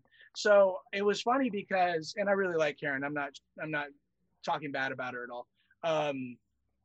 Because she did ultimately come around, and what happened was I said, I don't want to audition. I've done enough comic books that I think I've earned my right to just co-create a thing. You know, it's like, I shouldn't have to audition for something that the writer wants me, the editor wants me, you know. So I compromised and said, look, I'll do 3 issues. If they're terrible and you don't like them and I'm not pulling my weight or they're not succeeding, I'll walk away. You give me my creator rights for designing the guy, and you guys do whatever you want. And they agreed to that. So I turned in my first 4 pages later that, like the following week, and I got my contract before the end of the weekend. Nice. They immediately were like, oh no, these are good.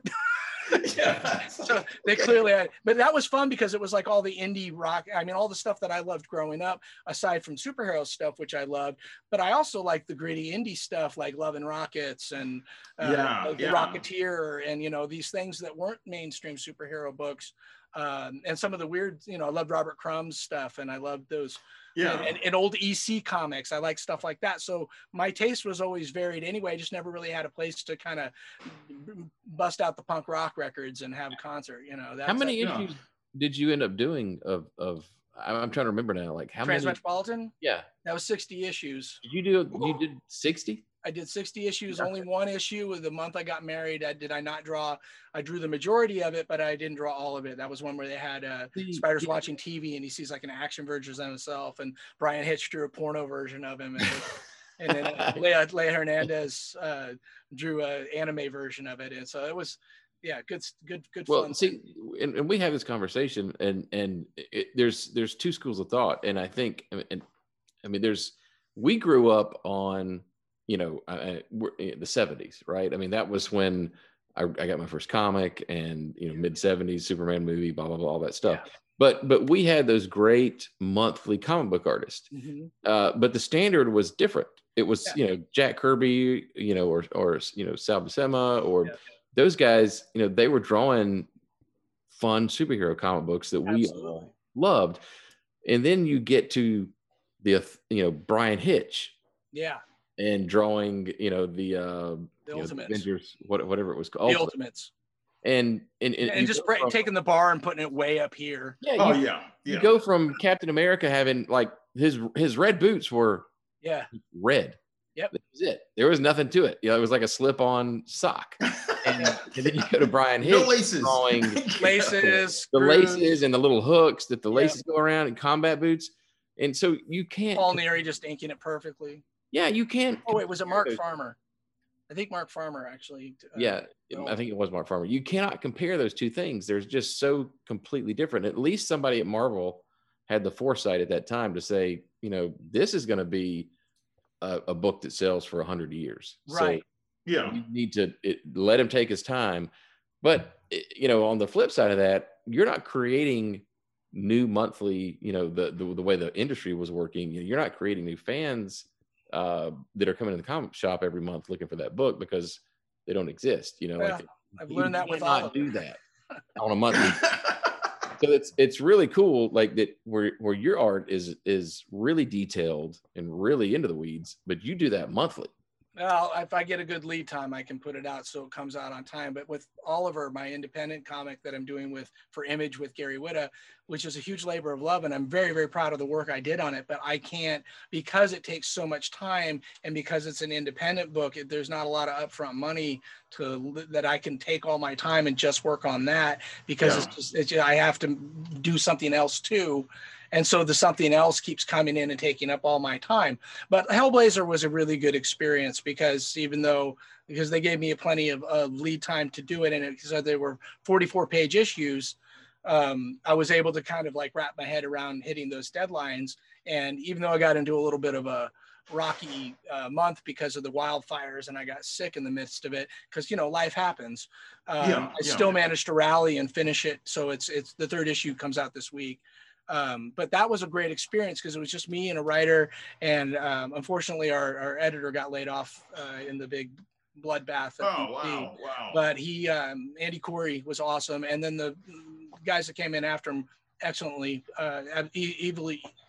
easily as wonderful to work with. But they gave me the time to finish it up myself. And it was like one of those moments where they're like, okay, we're ready to bring in an inker for you, or that. I'm like, please just tell me what the deadline is. If you can give me another week and a half. Cause I didn't even, cause in all the chaos, like I didn't even know what the deadline was. And then when they told me, it was like, that's like a week from now. And I had like 20 pages to still do. And I was like, okay, I can't do 20 pages in a week and keep the quality up. But if you just tell me, so they got me a little more time, and I worked tirelessly and got it in on time. But I'm so happy because this will now get collected, and it'll be one steady, consistent read with one team, one artist, one writer, and a great colorist, Diego Rodriguez. And it looks consistent. Because I mean, you know, nobody wants to be in the middle of an episode of Game of Thrones and then somebody else is playing Jon Snow in Act 2. Right. You know? That's what it feels like when you get a fill-in guy in the middle of a series. So on those monthly books, they were structured so the artist would get a break. You know, you'd have a couple issues where Ron Frenz would be drawing Spider-Man instead of Buscema, or, you know, and I grew up on a lot of those guys. Like Ross Andru was a guy that seemed tireless. But and a lot of those books were 16. A lot of those books were 16 pages too. Yes. Yeah. Right. Yeah. I think 22 was the standard when I was reading, but they had those backup features like I was talking about. Yeah.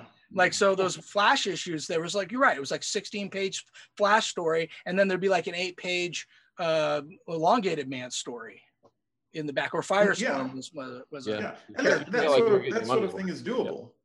Yeah. Yeah, and I don't know that wouldn't work today. I think that the problem is this, you know, the market's so in flux and people don't know what to do. Yeah, I personally think that we're going to have a reckoning where we rethink all of it. And if we don't do that as an industry, I think we're going to reap the whirlwind, because COVID has actually exposed what was already kind of a loose screw in the boat.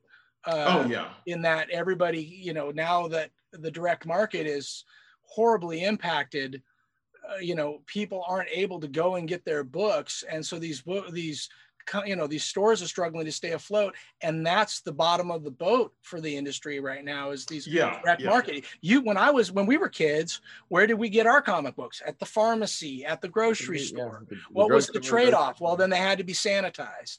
So you couldn't get a Dark Knight Returns, but somehow I was able to find Heavy Metal on the same rack.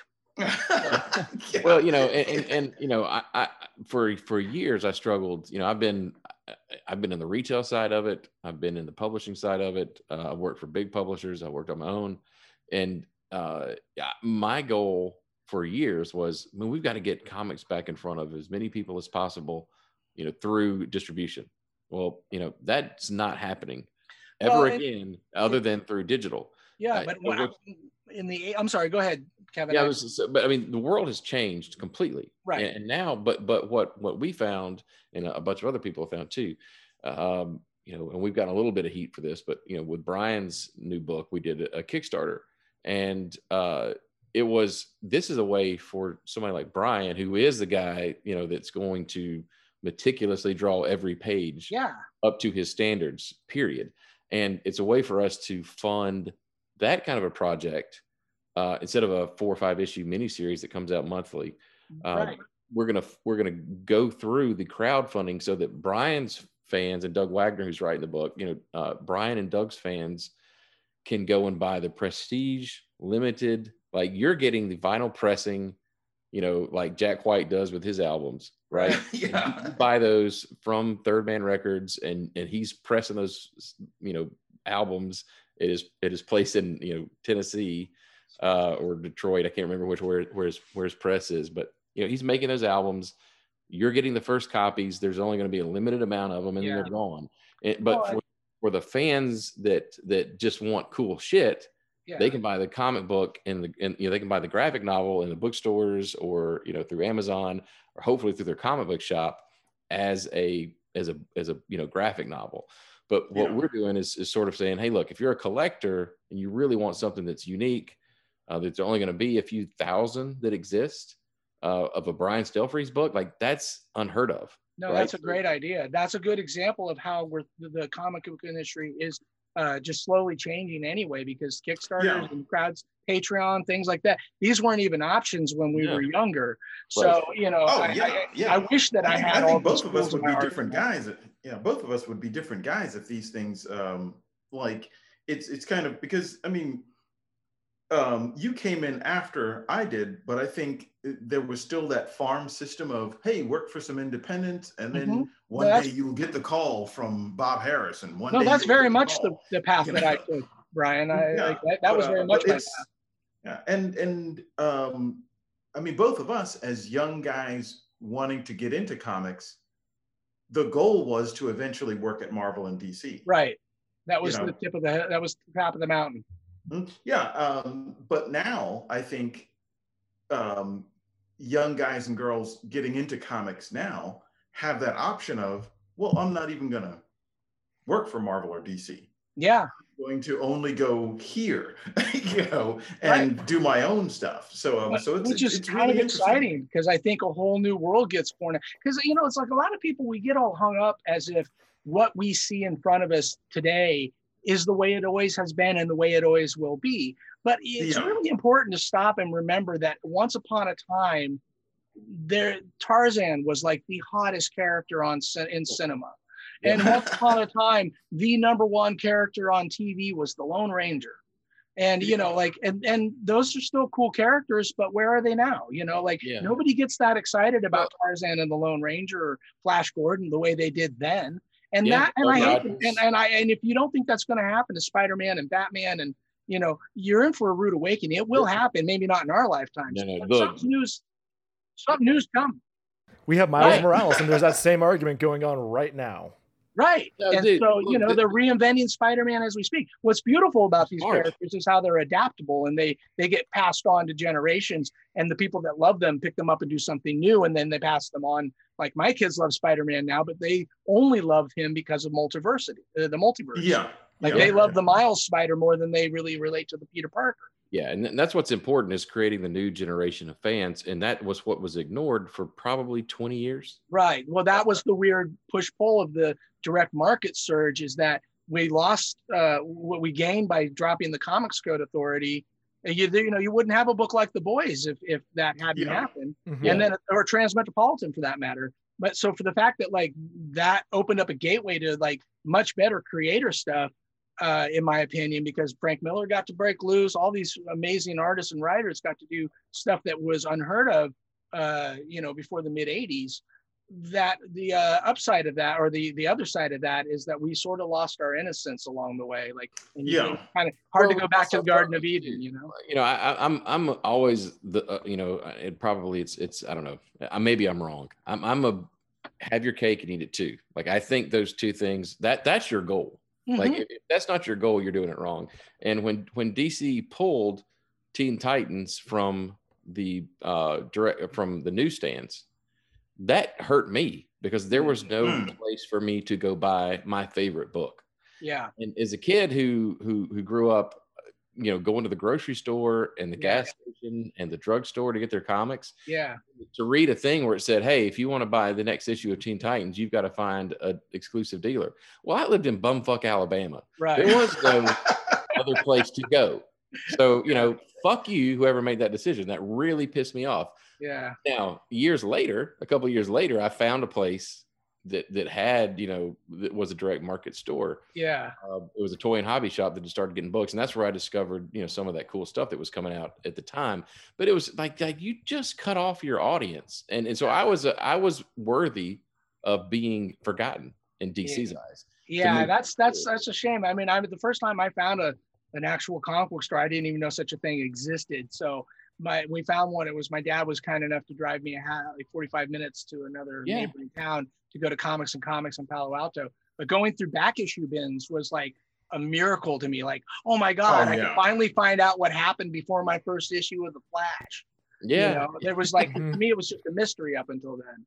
Right. Oh man. Well, yeah, that's the crazy thing is I remember first tripping across a comic book shop when I lived in New York, and the concept of a long box didn't even exist in my head. Let's leave. And when I saw like just a room filled with long boxes, I mean, I just died. I was just like, oh my God, this is insane. Yeah. I thought that was the coolest thing ever.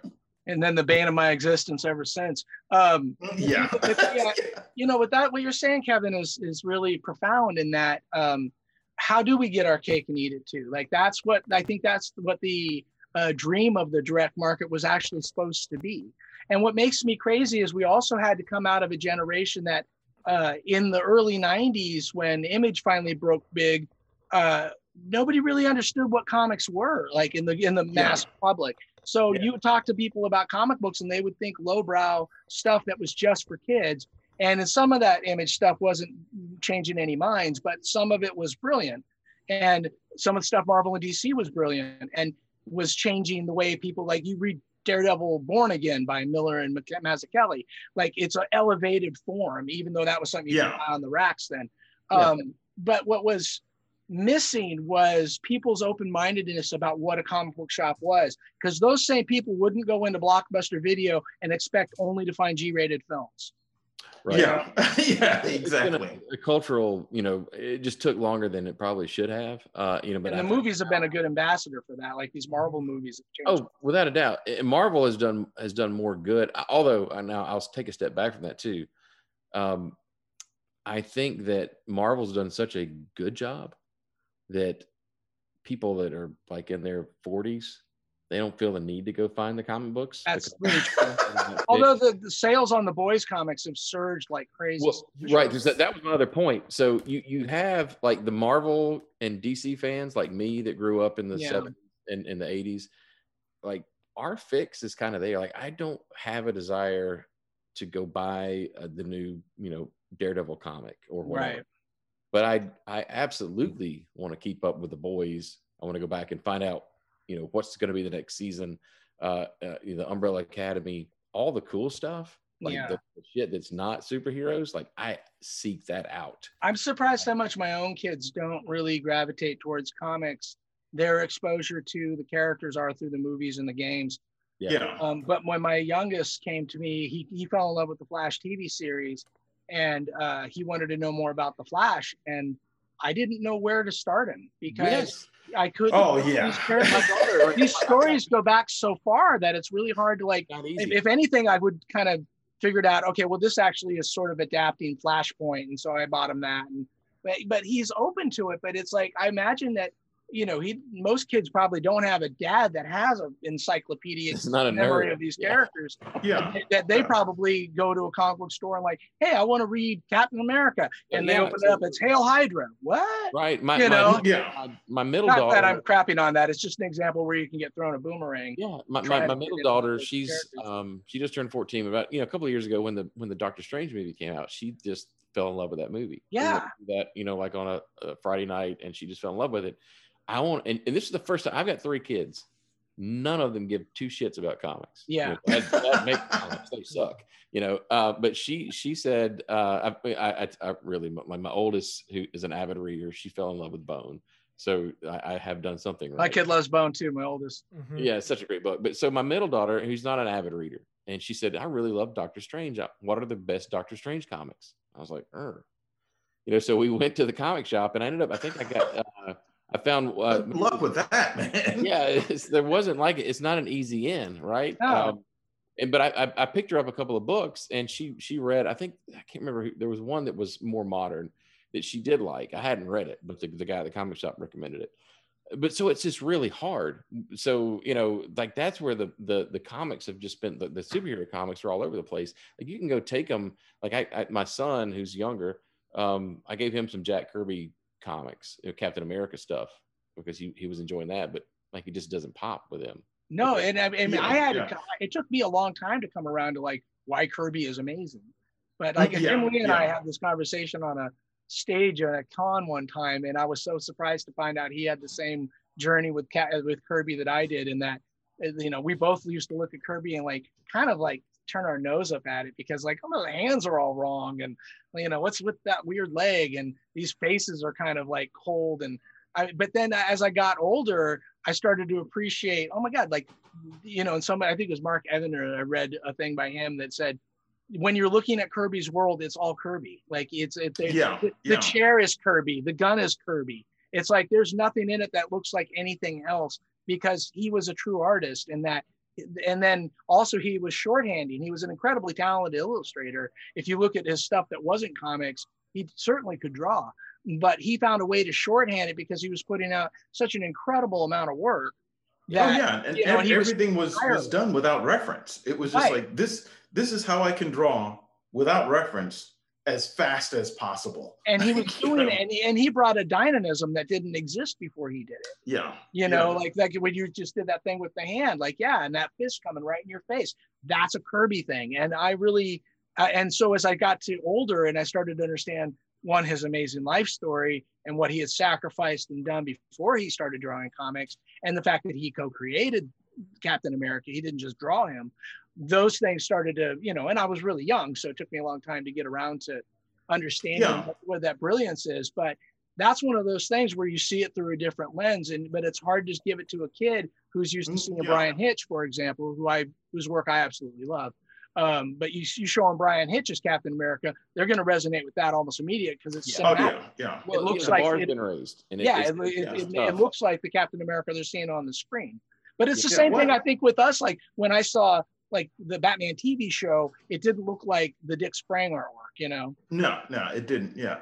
Well, I tell you, I think a great solution to a lot of this is what Bruce Timm, Paul Dini, and Kelly Plunkett did with the Batman Adventures TV show and the corresponding comic. Yes. You really didn't need to know anything. And I think that's kind of a little bit of a throwback to Stan. Yeah. Where like you can jump into any Stan Lee story, and get it. You don't have to know anything about Spider-Man to pick up a Stan Lee Spider-Man comic book, read it, and enjoy it. And I think those guys did the same thing with the Batman Adventures. Series, that is the definitive Batman. If somebody's a Batman fan, you don't give them a comic book. You really just give them that DVD set. Yeah, it's true. I was watching that last night.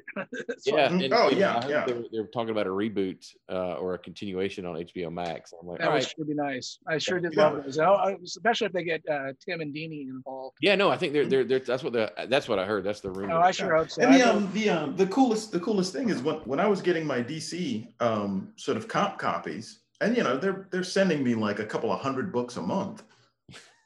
And what I would do is, this is back in the Gaijin days, I would go through, pull out the Batman Adventures comics, and just kind of look at the rest of the guys and go, hey, have what you want. These are the only books that I'm going to read out of this stack. And the cool thing about it is I could read that book and I can enjoy that book, and I didn't have to try to do a recap in my head of the last 1,000 issues that were published. And that's sort of the collision we got in like mid 2000s, is then all of a sudden both companies seemed like they wanted to like reinvent the wheel with everybody. Like, so we got like, how many different reboots of Superman did we get in that stretch of time? And then it felt like Marvel was doing that too. Like everything was a #1 again. And trying to bring in an audience to that, so you didn't have to read Wolverine 275. Exactly. Well, Mark Miller was doing the Superman adventures. And those were better than the animated series, and that was like a definitive Superman. It's funny that you can you look at those guys like the Bruce Timm series. I mean, obviously, my favorite probably ever is the Year One Batman. Like I think I love Batman Year One. Yeah, Batman. Oh yeah, that's it. But the definitive Batman overall, it's like just sit down and watch a couple of seasons of the animated series, and it's just perfect. And I had a friend that was working. He was Bruce Timm's assistant back during the switch over to Batman Beyond, and he called me when that was going on and said, "Man, they have just like the networks, Cartoon Network or I don't know. I think it was maybe a Saturday morning cartoon. I can't even remember at the time, but he was like, man." We're not going to be able to keep doing Batman, the animated series. They're telling us that they want a young Bruce Wayne. Their demo saying, "Oh my God, the kid." And we're just executives know best, man. I'm going to lose my job. Like this is going to be dead in the water. And then Bruce Timm came back with Batman Beyond. And so he calls me and he's like, hey, look, here's what we're about to do. He's like, what do you think? And I'm like, you know what? As much as I hate this, I just fucking hate it. But it sounds cool as shit. And that's to be like, but that's somebody that took, lemon and piss and lemon ice cream. Like they did. And now that is the definitive, like, I can't wait. I literally, when I heard that, because all fanboys have been saying this, Michael Keaton comes back. Yeah. Batman Beyond live action, like that. If they're not heading towards that, then just to hell with all of them. That's just a great idea of how to bring Michael Keaton back into the franchise for us, and then bring in a new Batman for the kids. I like that a lot. Yeah, no, because that's what they grew up on. And my son. So that the Return of the Joker is like a Batman Beyond story, and probably one of the best animated things they ever made. Yep. Yeah. Yeah, actually, one of the coolest things is the sun's going down outside here. I kind of like the Twilight version of you. Yeah. Well, one of the coolest things is when I was working at DC and I was working on a Batman book, and one cover assignment was finishing up, and they basically said, hey, what Batman book would you like to do covers for? And I was just like, well, Batman Beyond. It's just like, screw everything else you guys are publishing. Give me Batman Beyond. So that's how I got hooked into doing Batman Beyond for a while there. I love those covers too. Now I did have a question for you. Since you're doing a lot of your own stuff now, you're kind of getting an opportunity to do like a lot more covers. Mm-hmm. How does that feel? I love doing covers. Covers to me are it's just sort of like a no-brainer. I love to do them. It's sort of like the most as long as I don't have too much editorial direction that I can't break out of, I find myself like sort of like the high school kid in me, like drawing because I get to do the biggest flashy. And I also love people that can tell a story with one image, like Frank Frazetta, Richard Corbin, dude, the great cover artists that could like try to capture what I always try to get in and read what the thing's about. So whatever I do is either representative of a beat in the story, or rather than just or representational of the mood or the theme. So I like to do that kind of brain work on it too, and hopefully help sell the comic. Because I used to buy covers just like, if I didn't like the interior, I might buy it just because I love the cover so much. If it was a Neil Adams cover, for example, Oh man, Neil made me buy a lot of terrible books, man. Yeah, absolutely. But I love my favorite covers of his are probably those Green Arrow, Green Lantern covers, where he would just capture the whole thing in an image, and like the two of them squaring off and yelling at each other, or that famous one where you find out Speedy's a junkie, he did tones and all kinds of stuff that was ahead of his time for those covers. And so I love him. I got some stuff coming up that I can't name because how it is. But I'm doing that, and I'm also writing my own stuff this year. So I got. Oh, really? Yeah, I'm pretty excited about it. I got to write Conan the Barbarian a little while back for Dark Horse, and I write and draw him, and I really enjoyed that experience. So now you're going to be writing stuff for yourself, or? No, for one of them's for DC. I'm writing and drawing something for DC, and I got and another project that I can't say too much because I'm not supposed to. Now, when you do that, are you finding like there's a difficulty to separate church and state? Yeah, very much so. like trying to be a writer without drawing it in your head. It's funny for me because I take it very seriously as two very separate jobs, because I've worked with so many great writers that I know what excellence reads like, and I try not to get too consumed with imposter syndrome when I'm doing it, because a lot of times it's like, if I have great writers to work with, why would I write my own stuff? But I love same here, man. But I started out as a writer artist because when I was doing Space Fever, like for me, it's in my bones, and I do like to write. But I learned to be a good writer rather than just being I don't try to cover it up with my artwork. I try to make sure there's a real story happening, and that I know the structure of how a good story works. So, I'm not saying I'm, always succeed, but that's my goal. But same like with inking, I have to do it until I get better at it. But but it's funny because when I'm drawing my scripts, a lot of times I'll go, what was I thinking? because I'll hate myself as a writer, like the way I'll get angry at writers I've worked with if they're asking for some impossible thing to draw. I'm like, why did I do this to myself? Yeah. Well, I also noticed that that as artists, when we decide to write something, we don't try to be a writer. We try to be the best writer that's ever written comics. Very much so, yeah. You know? It's just like this. My Conan story wasn't Watchmen, and I'm heartbroken. It's like, I had a Conan one shot, and I didn't redefine the character. How did? Yeah, but we just and I think we put too much pressure on ourselves as artists, anyways. But when we have to write, it's just like no, it's not. I'm going for Alan Moore level storytelling here. Right. And not everybody can be Alan Moore. So it's like, but then again, it just always comes back to just the same philosophy works, whether it's writing or cooking or whatever. It's like, all you can do is your best. And if you're doing your best and, you keep at it, you're going to get a good result eventually, Well, the weirdest thing that I find is like storytelling it's not something you do, it's something that happens. Yeah. And as an artist, you have to set up the conditions that will make the storytelling happen. Yes. And I think that goes double for a writer for because I think there's art and I think there's storytelling, which are two different things. And I think there's writing and there's storytelling, which is two different things. And I think trying to set up the conditions to make storytelling happen is just really kind of a tricky thing.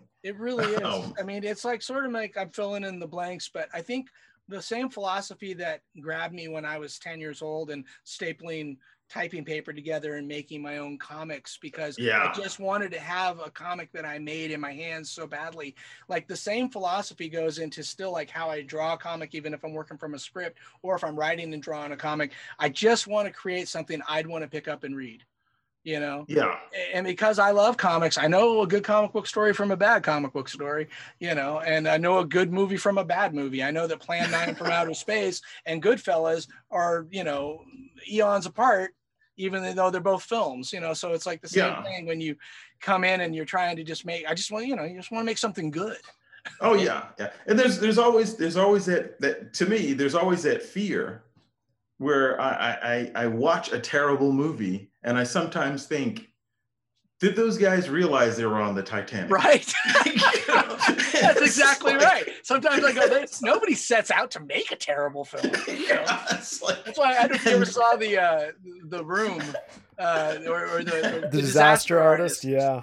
If you ever see the Disaster Artist, like they did such a great job of like being in the midst of a terrible movie being made, and then lo and behold, it's this iconic thing now. But because the artist himself, that writer, that director, as crazy as he seemed, he really wanted to make a movie. Like he did. Like, it came from a pure place in him. So therefore, and then when everybody was laughing at it, he was crushed until his buddy who went through the journey with him, like said, those people are entertained. Like, isn't that why you did this? And so I kind of look back on Space Beaver with that same sort of like chagrin where I go, well, I really wanted Space Beaver to be something that would get me noticed at Marvel and DC. And it wasn't, and never will be. But at the same time, like, I had to go back in 2000. I got somebody, my friend Larry Young, published like the whole thing as 2 collections. I wanted him to make it one, but he insisted if I drew the last chapter, people would buy the second one. And I was right. He was wrong. It didn't. But it was really fun because I actually went and revisited these characters and finished the story that I had sort of let dangle back in 1991. And it was 2000. So it was like 9 years later. I have 9 years of mainstream experience under my belt. Wow. And then I come back and I pencil and ink and I draw the final Space Beaver chapter, and you can just see the leap in the there's got to be like just skill. Quantum leap. Yeah, it's almost hilarious. Like you turn the page like, whoa, what's this? And it was black and white, just like I had started. But what was funny is there's this really great poem by Stephen Crane that I ended up writing into the end of the story, and it's short, and it says, and I'm going to paraphrase, but it said, a man saw a ball of gold in the sky, and he climbed for it. but when he reached it, it turned out to be clay. But when he came back to Earth, he looked up and he saw a ball of gold. In truth, it was a ball of gold. Wow. That is, So, that's really profound, man. Yeah, it's beautiful. Like, 1800s Stephen Crane, but that's an example. And so that's why I put it at the end of that thing, because even though Space Beaver was a huge disappointment and a money loser and all these things for me, it was my ball of gold in the sky. And even though when I touched it and it turned out to be clay, if I hadn't gone on that journey, if I had not aspired to make it the best it could be, even though I was just, flailing in the pool, I probably wouldn't be, there would be no boys, there would be no Transmetropolitan. Yeah. Well, I tell you, the cool thing is as an artist who's always critical of their own stuff, which is not unique, I think you should fear artists who aren't critical of their own stuff. I just said that the other day. But one of the things that I've learned is that I'm personally under the impression that I'm working with a laser, but to the fans, I'm working with a shotgun. Interesting. And what ends up happening is fans will reach out to me or, hit me up at a convention, and they're seeing stuff in the work that they feel is truthful, but I didn't put it there. Right. Yeah. So I can't deny that it's there because they see the truth in it. Right. And it is unfair of me to try to take that away from them. Wow. And it's better for me to sort of sit back and go, can you show me your vision? Yeah. Yeah. Can you show me what I'm doing? Yeah. Back in college, I'm going to jump in real quick and I'll get you guys back to it. But when I was in college, I was in a writing class, and I like made the teacher mad because I think we'd watched like Apocalypse Now or something, so some great movie, and she's like, well, what's the meaning of this, and blah blah blah, and I'm like, you know what? There's one meaning to this, is that's what the director, like his vision, that's what it means, right? But on the flip side of that, what we all take away from it can mean a million different things. There's one meaning to his story for him, the guy that created it. And then there's the meaning that we all take away from it. It's just completely different. We had this big argument about it. I just remember it was like she got mad at me. You're wrong. You're wrong. Like blah blah blah. But no, but like there's the meaning. In my opinion, like when you were Brian and Derek, when you draw something, it means what you want it to mean. Like that's what it means. But what you take away from it, that's on you. And that's when things like that. That's on the reader. And you can never take the person's experience from that. It's not what you meant it to be. Because there's been times where like even the books that that we've put out through 12 Gauge that we've got some feedback or whatever, and you look at them like, how did you take that away from what we did? That was not at all it. But you have to understand that once you throw it out into the world, you have no control of it anymore. Right. And that's what makes it great. And that's what, like the greatest comics in the world, the greatest TV shows or movies in the world, their books, these things, like when you put them out there, it just becomes something else and you have no control of it anymore. That's why Brian's compliments to me earlier, that's why it meant so very much to me, because knowing that Brian sees that in my work, that's just huge for me, because Brian's somebody I really admire and whose work I've always loved. And so I know it comes with a critical eye, whether he wants it to or not. And so if I've managed to reach Brian and have him go, yeah, this is good stuff. Wow, that's huge.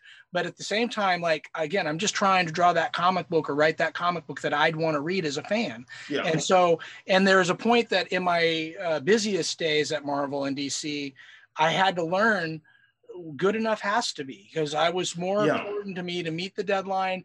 And I found, and my philosophy ended up boiling down to, I make 3 people happy with the project. I make the writer happy if I'm working with the writer. I make the editor happy who's editing the project, so his job is as easy as possible. And then me. And if Yeah. those Wow. three people are happy with the work, that's all I can do. Then I let it go. Yep. And I don't read, That's- I try not to read reviews. I try not to go back and pore over old stuff. I just keep swimming forward with that philosophy in mind, because that's it. That's all I can really do. Someone's going to hate it. I know there's people out there that pick up my stuff and go, this is garbage. It's too He knows violent. Zack Snyder. What's that? The ones that say he's no Zack Snyder. Well, there are people that out there, I'm sure, can't stand my stuff, and that's fine. I don't expect and like Brian was saying, if everybody did like my stuff, I'd be a little worried, because I think I must be doing something wrong if I've managed to be, like a Disney cartoon that everybody can get in and go, that's lovely. Exactly. But Yeah, we talk about that all the time. It's like, we want people to hate our stuff. Yeah, Like, we mean, want you to be passionately. We want the most majority of people to love it, but you want a segment of people that are mad at you for what you've done, because that means buttons. You got Adamant's friend or foe rolling in my head with that. I want those who get to know me, be my friend or be my enemy. Derek, can I fanboy for you for a second? Because I talked with Greg please. Rucka about this when you guys did Wolverine. Oh, Ruckus was so much fun to work with. But I remember people getting pissed that Wolverine was not this svelte young supermodel. Yeah. And he was brutish. I loved it. He lived in this Thank you. shitty apartment. Thank you for being on Team Brute. Yeah. Oh yeah. What made me crazy about that time, I have a lot to say about that. Like what made me crazy about that time, because this was like pre-Twitter, so I was on forums and stuff, and I'd get into arguments with fans that the book had sold incredibly well and it was mostly well received, but I had this handful of fans that could not stand the fact that I was making Wolverine 5'3". And then they wanted to tell me how big a fan of Wolverine they were. And I finally had to just throw down with one guy and say, look, I get it. You love the character too. I was 12 when I discovered this character. I worked and worked and worked until I got good enough that they assigned me a reboot of Wolverine #1. I win. I'm the bigger fan. I said, I win. I know everything about Wolverine. I know, and then also I put a lot of time thinking about, why does he stand this way? He's got adamantium bones. Have you ever walked around with dumbbells in your hand? That's what he feels like all the time. He's got 2 bowling balls in his hands all the time, and he can't put down. And he's old. He's an old fucking guy. What's he do for fun? He goes and he gets drunk and he gets into fights when he's not taking on Juggernaut and the Hulk. That's what he does in his downtime. He gets in bar fights and he smokes and he drinks and he's in constant pain. And he would be the crankiest guy to be around. And who's he hanging out with? Who are his friends? Who are his love interests? People that are like a decade or a century younger than him, Yeah. So, what, he can't even relate to them on a personal level, but the magic of Wolverine is that even with all of that, he looks pretty good for an old dude with metal bones and his healing factor. And I always thought, okay, if he got into you look at a boxer, who's had a long career, they get the shit beat out of them and then their faces heal, but they never quite heal. Other than Muhammad Ali, who's the only guy that just looked as beautiful when he died. Look at John and retired handsome. Yeah, but but all the other guys, they get they're punch punch drunk and pug ugly. Yeah. They definitely look like a half chewed Palookas. They call them palookas. But they cauliflower ears and stuff like that. But it's those guys' faces, they healed, but they didn't heal just right. And I imagine Wolverine would be the same thing. The fact that he survives these things and then gets back up the next day because his healing factor kicks in doesn't mean he's going to look good. And especially when he doesn't take any, and when his liver's working overtime, his lungs are working overtime just to fight off the nicotine and the alcohol, that, to me, that's how I saw Wolverine. And so I wanted to bring, and also I hated the idea that Wolverine would sit in a mirror and get that get it just right. That's a blow dryer out like John Travolta in Saturday Night Fever. Just getting that coif just so it looks just like his mask. Let's remember the mask off. But Wolverine, I thought but his hair would just grow like crazy. I did an issue with Dan Chichester way back in the beginning of my career, and Dan wanted him to go into this lumber, this kind of militia lumber mutant thing up in the hills where they were I think they were kidnapping people. But the whole point was like he was going to have Wolverine go undercover by growing a big beard and his hair long. And I'm like, oh, no, let's do the opposite. And so there's a cover that I have out there where he kind of looks like the Terminator. And because I said to Dan, like, how about he goes into a restroom? He had Jubilee with him as a sidekick in those days. And so like, he pops a claw and just shaves it all off, just claws off his hair. So, because nobody would recognize him without that do and those side. Oh man, that's a better disguise for Wolverine. And so, and Dan was down with it, so we did that. And then by the end of it, though, I had it growing out. Like he was already getting spiky hair because, like anything in his healing factor, his hair would grow back kind of fast. And so I kind of treated our Wolverine and with Rucka like that, where it's not that he wants those cowlicks; they just sort of grow like that, you know? Yeah, it's like I am so happy I brought that up. Yeah. Well, dude, I was so passionate about it, but it was ultimately the irony is like they kind of took me away from the book because the other side of that argument won because of who was kind of in charge at Marvel at that time, where they were like, it's not they didn't want my version per se, but they wanted everybody to work on a model. So, and Hugh Jackman became the model, and Hugh Jackman did a magnificent job. Well, but for the win, I have a fun little anecdote. I actually, my wife tells me one day a while back, hey, there's a director buying your original art, because she sells my original art, which you can go get on Amazon, DerekRobertson.com plug. She sells my original art. She goes, there's this movie director and he's buying your artwork. And I'm like, oh, really? Who? She says, his name is James Mangold. And I went, no way, he's doing the new Wolverine movie. And so we had a little bit of an exchange, and I just said, you know, why? And they go, oh, because your vision of Wolverine is what we're going for. And then Hugh Jackman. And I said, I just need to know one thing. If Hugh could be 5'3", because he's an incredible Wolverine. He's absolutely magnificent as the character, but he's like a foot taller than the character should be. I go, if he could make himself short like that, do you think he would? And he goes, well, when you see the new movie, you'll see that he's been working out like crazy to make himself more broad because he is trying to capture that aspect. Oh, wow. So I was like, all right, I win. You did. Yeah. And, I win. They actually looked at my stuff and put it in the movie. You took a guy who was doing show tunes, and by the Logan movie, he was your Wolverine, and that is, for my dollar, one of the best, if not the best superhero movies ever. Logan is, and that's a great example, because that's the uphill battle. This brings it all back to like where I was talking about The Boys and Transmat and that Comics Code Authority, because we had an uphill battle when we were working on Wolverine, in that they wouldn't let us show blood at the time, and they didn't. Somebody's hand coming off in a silhouette, tiny in a background, but Wolverine was taking on these militia guys that had weapons, and he's like cutting off hands so they can't shoot guns at him, and they're like, oh no, we can't have that, we got to take the hands out. And are you kidding me? No. And then I would be gone. And then I said, how about if we do a title then? Because I had a real lot of success with the Max titles, with Fury Max and Punisher Born. And I said, well, why don't we just do a Logan Max? And we don't call it Wolverine, we just call it Logan. And we never put the claws on the cover. So it's just for the fans that know who Logan is. So they don't with the movie or the cartoon. And they were like, no, that'll never work. and what happened, like a few years after I'm gone off the character, Old Man Logan, it's a Max title, big hit, inspired the movie. There you go. John, wasn't that one of your, like, the Rucka Derek run, wasn't that one of your like initial runs into comics? Yeah, absolutely. He takes on a cult. Oh wait, I'm sorry, were you asking me? No, like Sean. I remember. Oh, Sean, I'm sorry. I thought you were asking me if that was my thing. We had Rucka on the show a few months ago, and I remember Sean bringing this up because it's not we. I make fun of him because I'm jealous of him being young and beautiful and.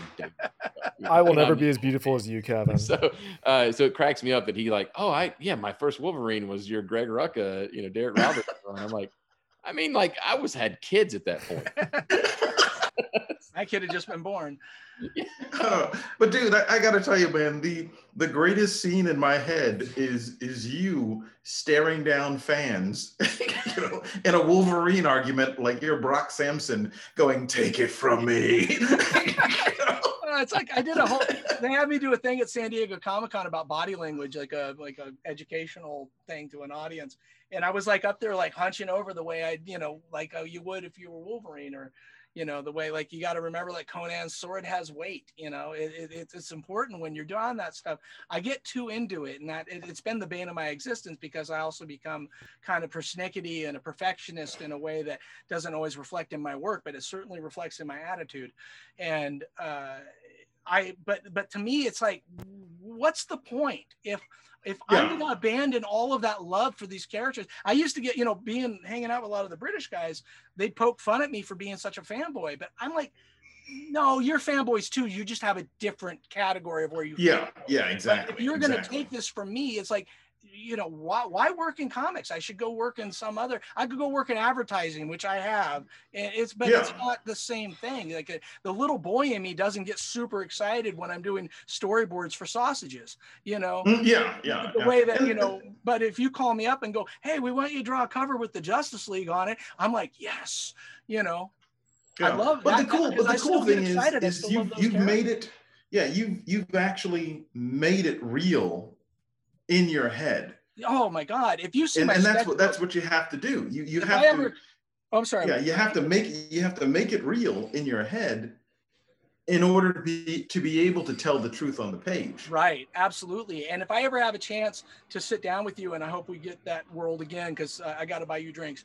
But I'd love to show you some of my old sketchbooks from high school, because dude, I'd love to see they're just lousy with Wolverine and Nightcrawler and X-Men. But I was drawing these because I was reading them passionately, like Paul Smith and John Romita Jr. and then I saw Jim Lee come on. He was doing Alpha Flight when I first met Jim, and I was a big Alpha Flight fan because that was where he got his break. And I remember going up to him, I go, they should put you on X-Men. And man, was I right. Because they would. And I was right. So, but I used to just fill up my sketchbooks because I would draw these characters not like I wanted to be the artist on them. I just wanted to interact with them, if that makes sense. Like, I wanted them to be my friends, and I didn't know how to get any closer to them than like learning who they were and drawing and creating them, because in my mind, I would love it. There's a picture of me out there that I put on Twitter a few times, but I was Nightcrawler for Halloween when I was 14. I built. Oh wow! I got little screens and made yellow eyes and everything. So, and it's not a bad costume for a 14-year-old, but that's how passionately I love those characters. Oh yeah, I was cosplaying when it was just called Halloween costumes, you know. So, but that world was so alive for me that I eventually got to do a Nightcrawler series. I did a Wolverine series. Like, having reached those plateaus already in my life, and I'm still relatively, you know, I hope I got some good years ahead of me, but that's what kind of pushed me into going, okay, I've done that. Now it's time to either, I want to make a Wolverine. I want to create another. I don't want to just I don't want to stand on the shoulders of giants my whole life. I want to try to bring something that doesn't exist to the world of comics. So I'm really grateful that, you know, Transmet spoke to you, and I'm really grateful that The Boys didn't just get on TV, but it's a big hit. You know, it's like, that's crazy for me, because my stuff is now in the zeitgeist in a way that I have no control over. But people come up and show me Spider Jerusalem tattoos, you know? Yeah. Like, that blows my mind. Well, the thing that kills me is these little things, you know, like the way that you draw Homelander. He doesn't slouch. No, never. You know, it's as if he's on camera all the time. No, he's just not even in his makeup. It's just like, So there's a certain, you know, sort of look to that. But at the same time, the way that you draw Butcher, he's never standing straight up. He's always kind of got like a little bit of a slouch, a little bit of there's discomfort in him at all times. And I think Butcher's a guy that's ready to take a punch at you at any moment. Yeah. So he's always kind of in a defensive crowd. Yeah, and there's a thing about that. There's storytelling before you get to the storytelling.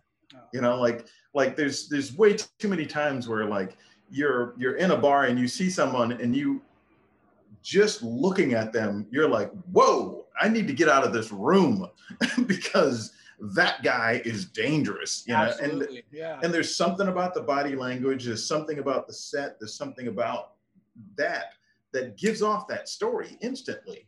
And the guy doesn't have to move, doesn't have to make eye contact with you, and you already feel it. So it's the storytelling before you get to the storytelling. And I think you're great at laying that down. So when you talk about, like, you know, sort of, oh, it's Wolverine, I got to take into consideration all these things, and every time before I end up drawing a book, I will spend weeks just figuring out how the character sits down, how the character stands, what are, you know, sort of little sort of quirks that the character has, you know.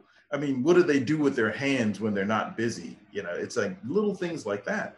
You know who the character is before the character does anything. That makes a huge difference. I think that those kind of details are what makes comics. That's what makes comics immersive. I think that's something that we sort of lost in what happened as they became more commercial. That's a bad word for it, because they've always been commercial. But I think, if you know what I mean, where there was a time when we were coming up that, you know, it was like these gang of guys, writers and artists and editors, that they sort of they encapsulated, they represented the companies in a way that you knew you were going to get and it was drawing iconography. And a certain product would come from certain artists and writers together in a way that I think we've lost a little bit, because now it's more about just getting the book out there. It feels like to me. I can't remember a classic run on either of the major characters that was quite up to like a Batman Year One in recent memory. But I don't read as often as I don't keep up like I used to either. So that's on me, because there may have happened and I may have missed it. But that, and also nostalgia, is going to taint everything for me. But I have this belief that, you know, if you have the right if the right people with the right character, that's almost like magic in a bottle. Sometimes it happens, sometimes it doesn't. And I don't even know, like, kind of like making the bad movie. I remember walking around with Dave Gibbons one day, and we were out on an island with a whole bunch of, Dylan was there, a whole bunch of the English guys were there, and we were walking around on an island, and it's the first time I really got to hang out with Dave Gibbons, and he's a really wonderful person, very funny. And I said, oh yeah, he is. He's got a really, really sharp wit. But I asked Dave, I'm like, hey, so when you were finishing up Watchmen, I'm like, did you know what you had? I mean, did you know you were creating this thing? And he's like, no. He goes, I the furthest from the truth. I just knew I was really fucking late on the last issue. And I had worked my ass off, and I was just watching the clock for the post on the last pages. I finally got the ink on them. It was barely dry. I got them into the package, and I rushed it down to the post, and they were just about to close. And all I cared about is, like, I knew I had to get them. My editor was just dying to get them, and they had to go out a certain time on a certain day, or because it took a while from England to get over to New York. And so he goes, and then I was walking back home from the post office, and it wasn't then until it even hit me that it was done. And I was like, wow, you know, like, that's a perfect example of our lives, you know, where you're so caught up in the middle of it, you almost hope it's good when you're done. Oh yeah. And that's the funniest thing is and I don't know if you ever experience this, but it takes, for me, almost a year to be able to, like, look at something. Yeah. You know, and it's I check the printing out when it comes, and then I put it. Yeah, exactly. But I put it away for a year, and a year later, I forget, like, the details of working on it. Yeah. And now I can experience it as a product. Right. Yeah. In and of itself. You know? I also for me, it's like looking back at old work. It's almost like looking at a diary sometimes. Oh yeah. I can remember, like, what was going on in my life outside of my job that day that influenced why that page took longer, or what or maybe a page that I remember starting this one and then getting angry at it and starting it over from scratch. And I'll find that in a drawer sometime, like an original layout that obviously wasn't working, and I'm glad I let it go. Yeah. You know, so yeah. Well, I think, going back to what you were saying about the books that we grew up on, the guys that are in their, late 40s and early 50s or 60s, whatever, when, Jim Aparo was drawing Batman, or Neil Adams was drawing Batman, Like it felt like in those days that they were just trying to make fun comic books. Yeah, exactly. Yeah. And the group of guys that, with the, Denny O'Neil and the, Stan Lee, whatever, like these guys were just, let's make fun books that we all like and that we think will appeal to kids. But if we all like them and they're fun to us, like we see the cool moments, that's what matters. And now, like the superhero books are 100% corporate editorial driven. You have a corporate mandate, have an editorial mandate. Editors are guys that, for the most part, I know I'm painting with a broad brush here, but a lot of guys that want to be comic book writers or want to be comic book artists and weren't good enough, so they're editors and they edit the shit out of the books and they make it to where like they squeeze the life out of them. That's my opinion. But guys, books like The Boys, which started, if I'm not mistaken, as a DC book, right? Like it was a part of the. So what? But DC Wildstorm, but it was under the DC umbrella at that time. Right. So it's DC. So that's corporate driven, and they said, "Oh no, yeah, no." They were really, I want to clarify because the story comes up a lot now with the TV show, but I just want to clarify. Like DC was really great to us and how they handled it. Like they didn't burn us. They didn't do anything to like undermine us. They just felt that it was too extreme for their right. Life.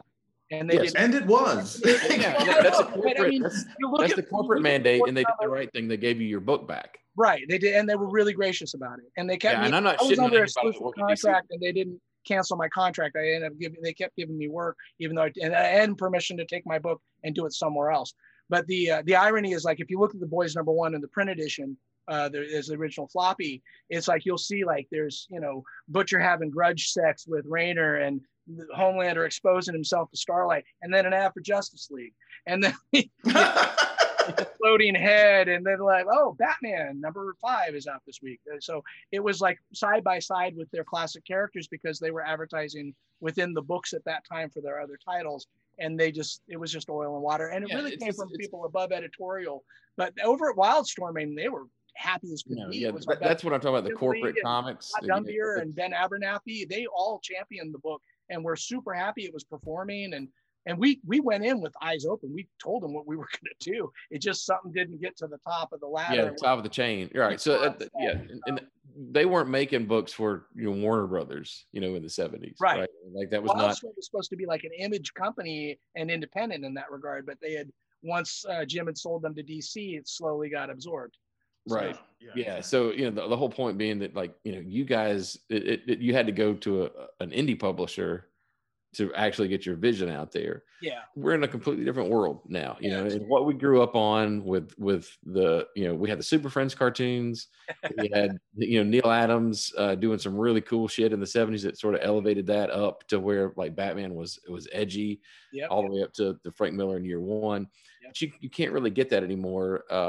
It's just a different world. We can never go back to Eden. I mean, we've lost our innocence with these. But what we can do, and what you did with The Boys, what you guys pulled off with Dynamite, bring that in and saying go crazy. That's where that's the next evolution, and that's what we're seeing right now. Like that's where we're at. That's where we're like with Brian and Doug doing Thomas River, their creator-owned book that we just put out. That's unfiltered, their stuff. Like we're not sending that through a focus group. We're not bouncing that off of anybody else other than it makes Doug and Brian happy. They love it, and I hope you like it too. And I think that's what that's the goal, right? That's what you guys did with The Boys. I think it's fair though, with like while I wasn't happy with the way things ended up going with Wolverine, when I had this vision for it and I felt like it was my turn, and it was like kind of bummed me out because like there's so many artists that could they had their own take on Wolverine. You look at Barry Windsor Smith's Wolverine compared to Sam Keith's Wolverine, to Frank Miller's Wolverine, to John Byrne's Wolverine. You got 4 different kind of looking Wolverines there, and all of them brilliant in their own regard because it was an artist interpreting the character through their style. Exactly. So I felt like that was my turn, and then somebody was telling me I couldn't do it in my too. And, like I wasn't, but somehow it was like I was doing it wrong, even though, hey, Marvel Handbook still says he's 5'3", guys. Well, yeah, you were at the wrong place at the wrong time. Right. You were doing the right book. It was just the wrong time. Right. But here's the thing. It was also a wake-up call to me because I had to remember as much as it hurt, because as I was saying before, these guys are my friends. They lived in my mind for a long time. So I had to remember they're not mine. I don't own them. I don't own Wolverine. I don't own Batman. All these characters, they are theirs, and they have the right to tell their artists, their writers, this is what we want. It's their thing. So the solution to that is like Brian is doing and like what I've done, go off and create something original. You don't know if you got the next Wolverine in your brain unless you're writing and drawing, you know? Yeah, and it's really kind of I think telling that on the occasion where the inmates were in control of the asylum, those are the best comics being produced. You know, when you had Giordano, you know, sort of running DC, you know, when you had Quesada, you know, sort of running Marvel, and Archie Goodwin. I mean, these were the inmates. I mean, these guys were the creative folks. But because they were creators themselves. I mean, like the fact exactly. So it's kind of interesting in that the big evolution of the whole thing and the journey that we all have kind of like gone through of, you know, like you said, getting to that point where you kind of go, okay, yeah, I love them and I respect these characters, but they're not mine. Right. You know, so ultimately what I'm going to do is I'm going to go off and do my own thing. I'm going to go off and I'm going to do a book that I want to do unapologetically. And I don't have to say, yeah, I would have been able to do that, but the editor said, and I think the stuff that you're doing, you know, and it's kind of interesting because the stuff that you've done for the mainstream guys, I love that stuff. I mean, you're one of the cool brackish guys that can swim in, you know, sort of salt water and swim in fresh water, with like doing stuff for the big two. But your stuff also has this really cool independent, you know, sort of comic look to it. But I gotta say, the stuff that you're doing independently, I probably like it more because I can feel that there's more of your soul in it. Yeah, thanks. Well, you know, as I don't, you know, with the less interference, the purer the soul, I guess. But, you know, I still love these characters. I'm like staring at Wolverine right now. Dude, I will never let go of Wolverine. I will never let go of Batman. I will never let go of. They're all around me. I've got a Flash story, man. And I would love. Knew. And that's what I want. I just want to be able to go play with those toys again, and you know, writing my own stuff. Like maybe I'll get to. You know, but I love. You know, Mark Waid probably has written in all the superheroes he wants to write for now. But at the same time, like that was one of my highlight experiences. It's just, we killed Elongated Man together. The first story he ever wrote for me was that I drew was a Flash story, and we did a Justice League thing together years ago. But like you could feel the people that know and love these characters, and if you're coming from that place and you don't get too much interference, if you're staying to the canon, you know, magic happens. But I know, it's hard when, you know, forces bigger than you are telling you what your marching orders are. I mean, to me, the coolest thing, you're a music guy. So it's like the difference between creating a song and doing an arrangement for a song. Yeah. You know, I mean, it's just like if you've got like a guitar and you're sitting down and you're thinking Twinkle, Twinkle, Little Star, you can just flex with that. You can just go sort of with it because you're not creating it, right? You're just you know, sort of arranging it. And, I think what would Moby do with Twinkle Twinkle? exactly. You know? And I think that's our love for Wolverine, for Batman, for Superman, is you're taking something that already has familiarity and you're just kind of bending it. You're just kind of, you know, going full Moby on it and just kind of having a good time with it. I'm just a big geek that got to do what he wanted to do for a living. That's all it comes down to. I just love my love for that. I mean, that's one of the reasons I surround myself with action figures, is that I always like to look up and get that little, like, just blow on those embers, because I never want to lose my love for this. If I lose my love for this, you know, it like Sting says, if I ever lose my faith in you, you know, that's how I feel about these characters. Like,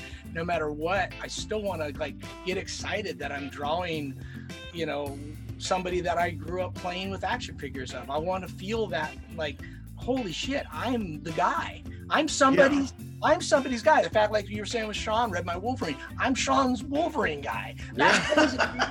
John Byrne was my Wolverine guy. Now I'm Sean's, you know? Yeah. That's kind of cool to be somebody's Wolverine guy. Well, dude, I can't think of a better place to wrap this up, man. Oh, yeah. I mean, that is. I think that encapsulates kind of the whole thing, dude. And man. What a wonderful conversation. Thank you for all the kind words. And let's do it in person the next time, man. Talk to you. Honestly, it's an honor. So, like, to know that you respect and see my work the way you do, I'm going to trip out after I get off camera and just, whoa. It's like, thank you. That really means the world to me. Your insights and observations. Dude, I'm on you, man. I'm totally on you. I hope it puts a little bit more pressure on you, noting that I'm just over your shoulder going, don't fuck this up, Derek. Yeah, absolutely. You and the whole world. Yeah. No much more than my bank account. Totally cool, man. All right, well, it was a lot of fun, man, and definitely, so we'll have to do this in person the first opportunity we get. Absolutely, like at some point, and like maybe it's going to be 2022 or 2023, but like I can't wait to like I'd grown to where I didn't love cons all that much, but man, like I cannot wait for the first like live shot by shot, where we go to a convention and we get like 2 or 3 creators and we're doing like live somewhere. Dude. Count me in. It's fun. And there will be alcohol, there will be flasks, even if definitely. Yes. Yeah. I was gonna say, if we're gonna keep talking, I'm gonna like excuse myself and go get a drink because it's after 6. Yeah. I was working when we started this thing. I thought I was gonna be back to it. Yeah, we didn't mean to keep it this long. Well, I'm on the most right coast, so I'm gonna call it a night myself. But dude, and haven't seen you in forever. But man, it's good seeing you. And dude, I am like, you deserve all the success you have, man. You absolutely deserve it. You're like one of the hardest working guys I know, and one of the most creative guys I know. And those don't usually hang out together. Well, that's like I said, you're one of my heroes, so that means a lot to me. Thank you. I'm not going to get emotional. Man. I promise I'm not going to get emotional. Well, I'll definitely have to catch you guys a little bit later on, man. All right, Brian. Thanks, Kev. Great night, everybody. Everybody, thank you so very much for tuning in. That was the magnificent Derek Robertson.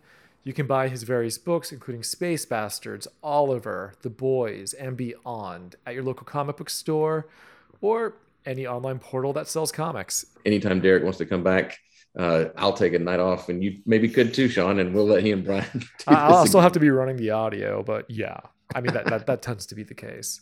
And as the producer of this podcast, we're going through a few changes in the near future, a slight rebranding, as it were, but this will always be a podcast devoted to the art of sequential storytelling. And we have some really, really fucking cool guests coming up. Pardon my language.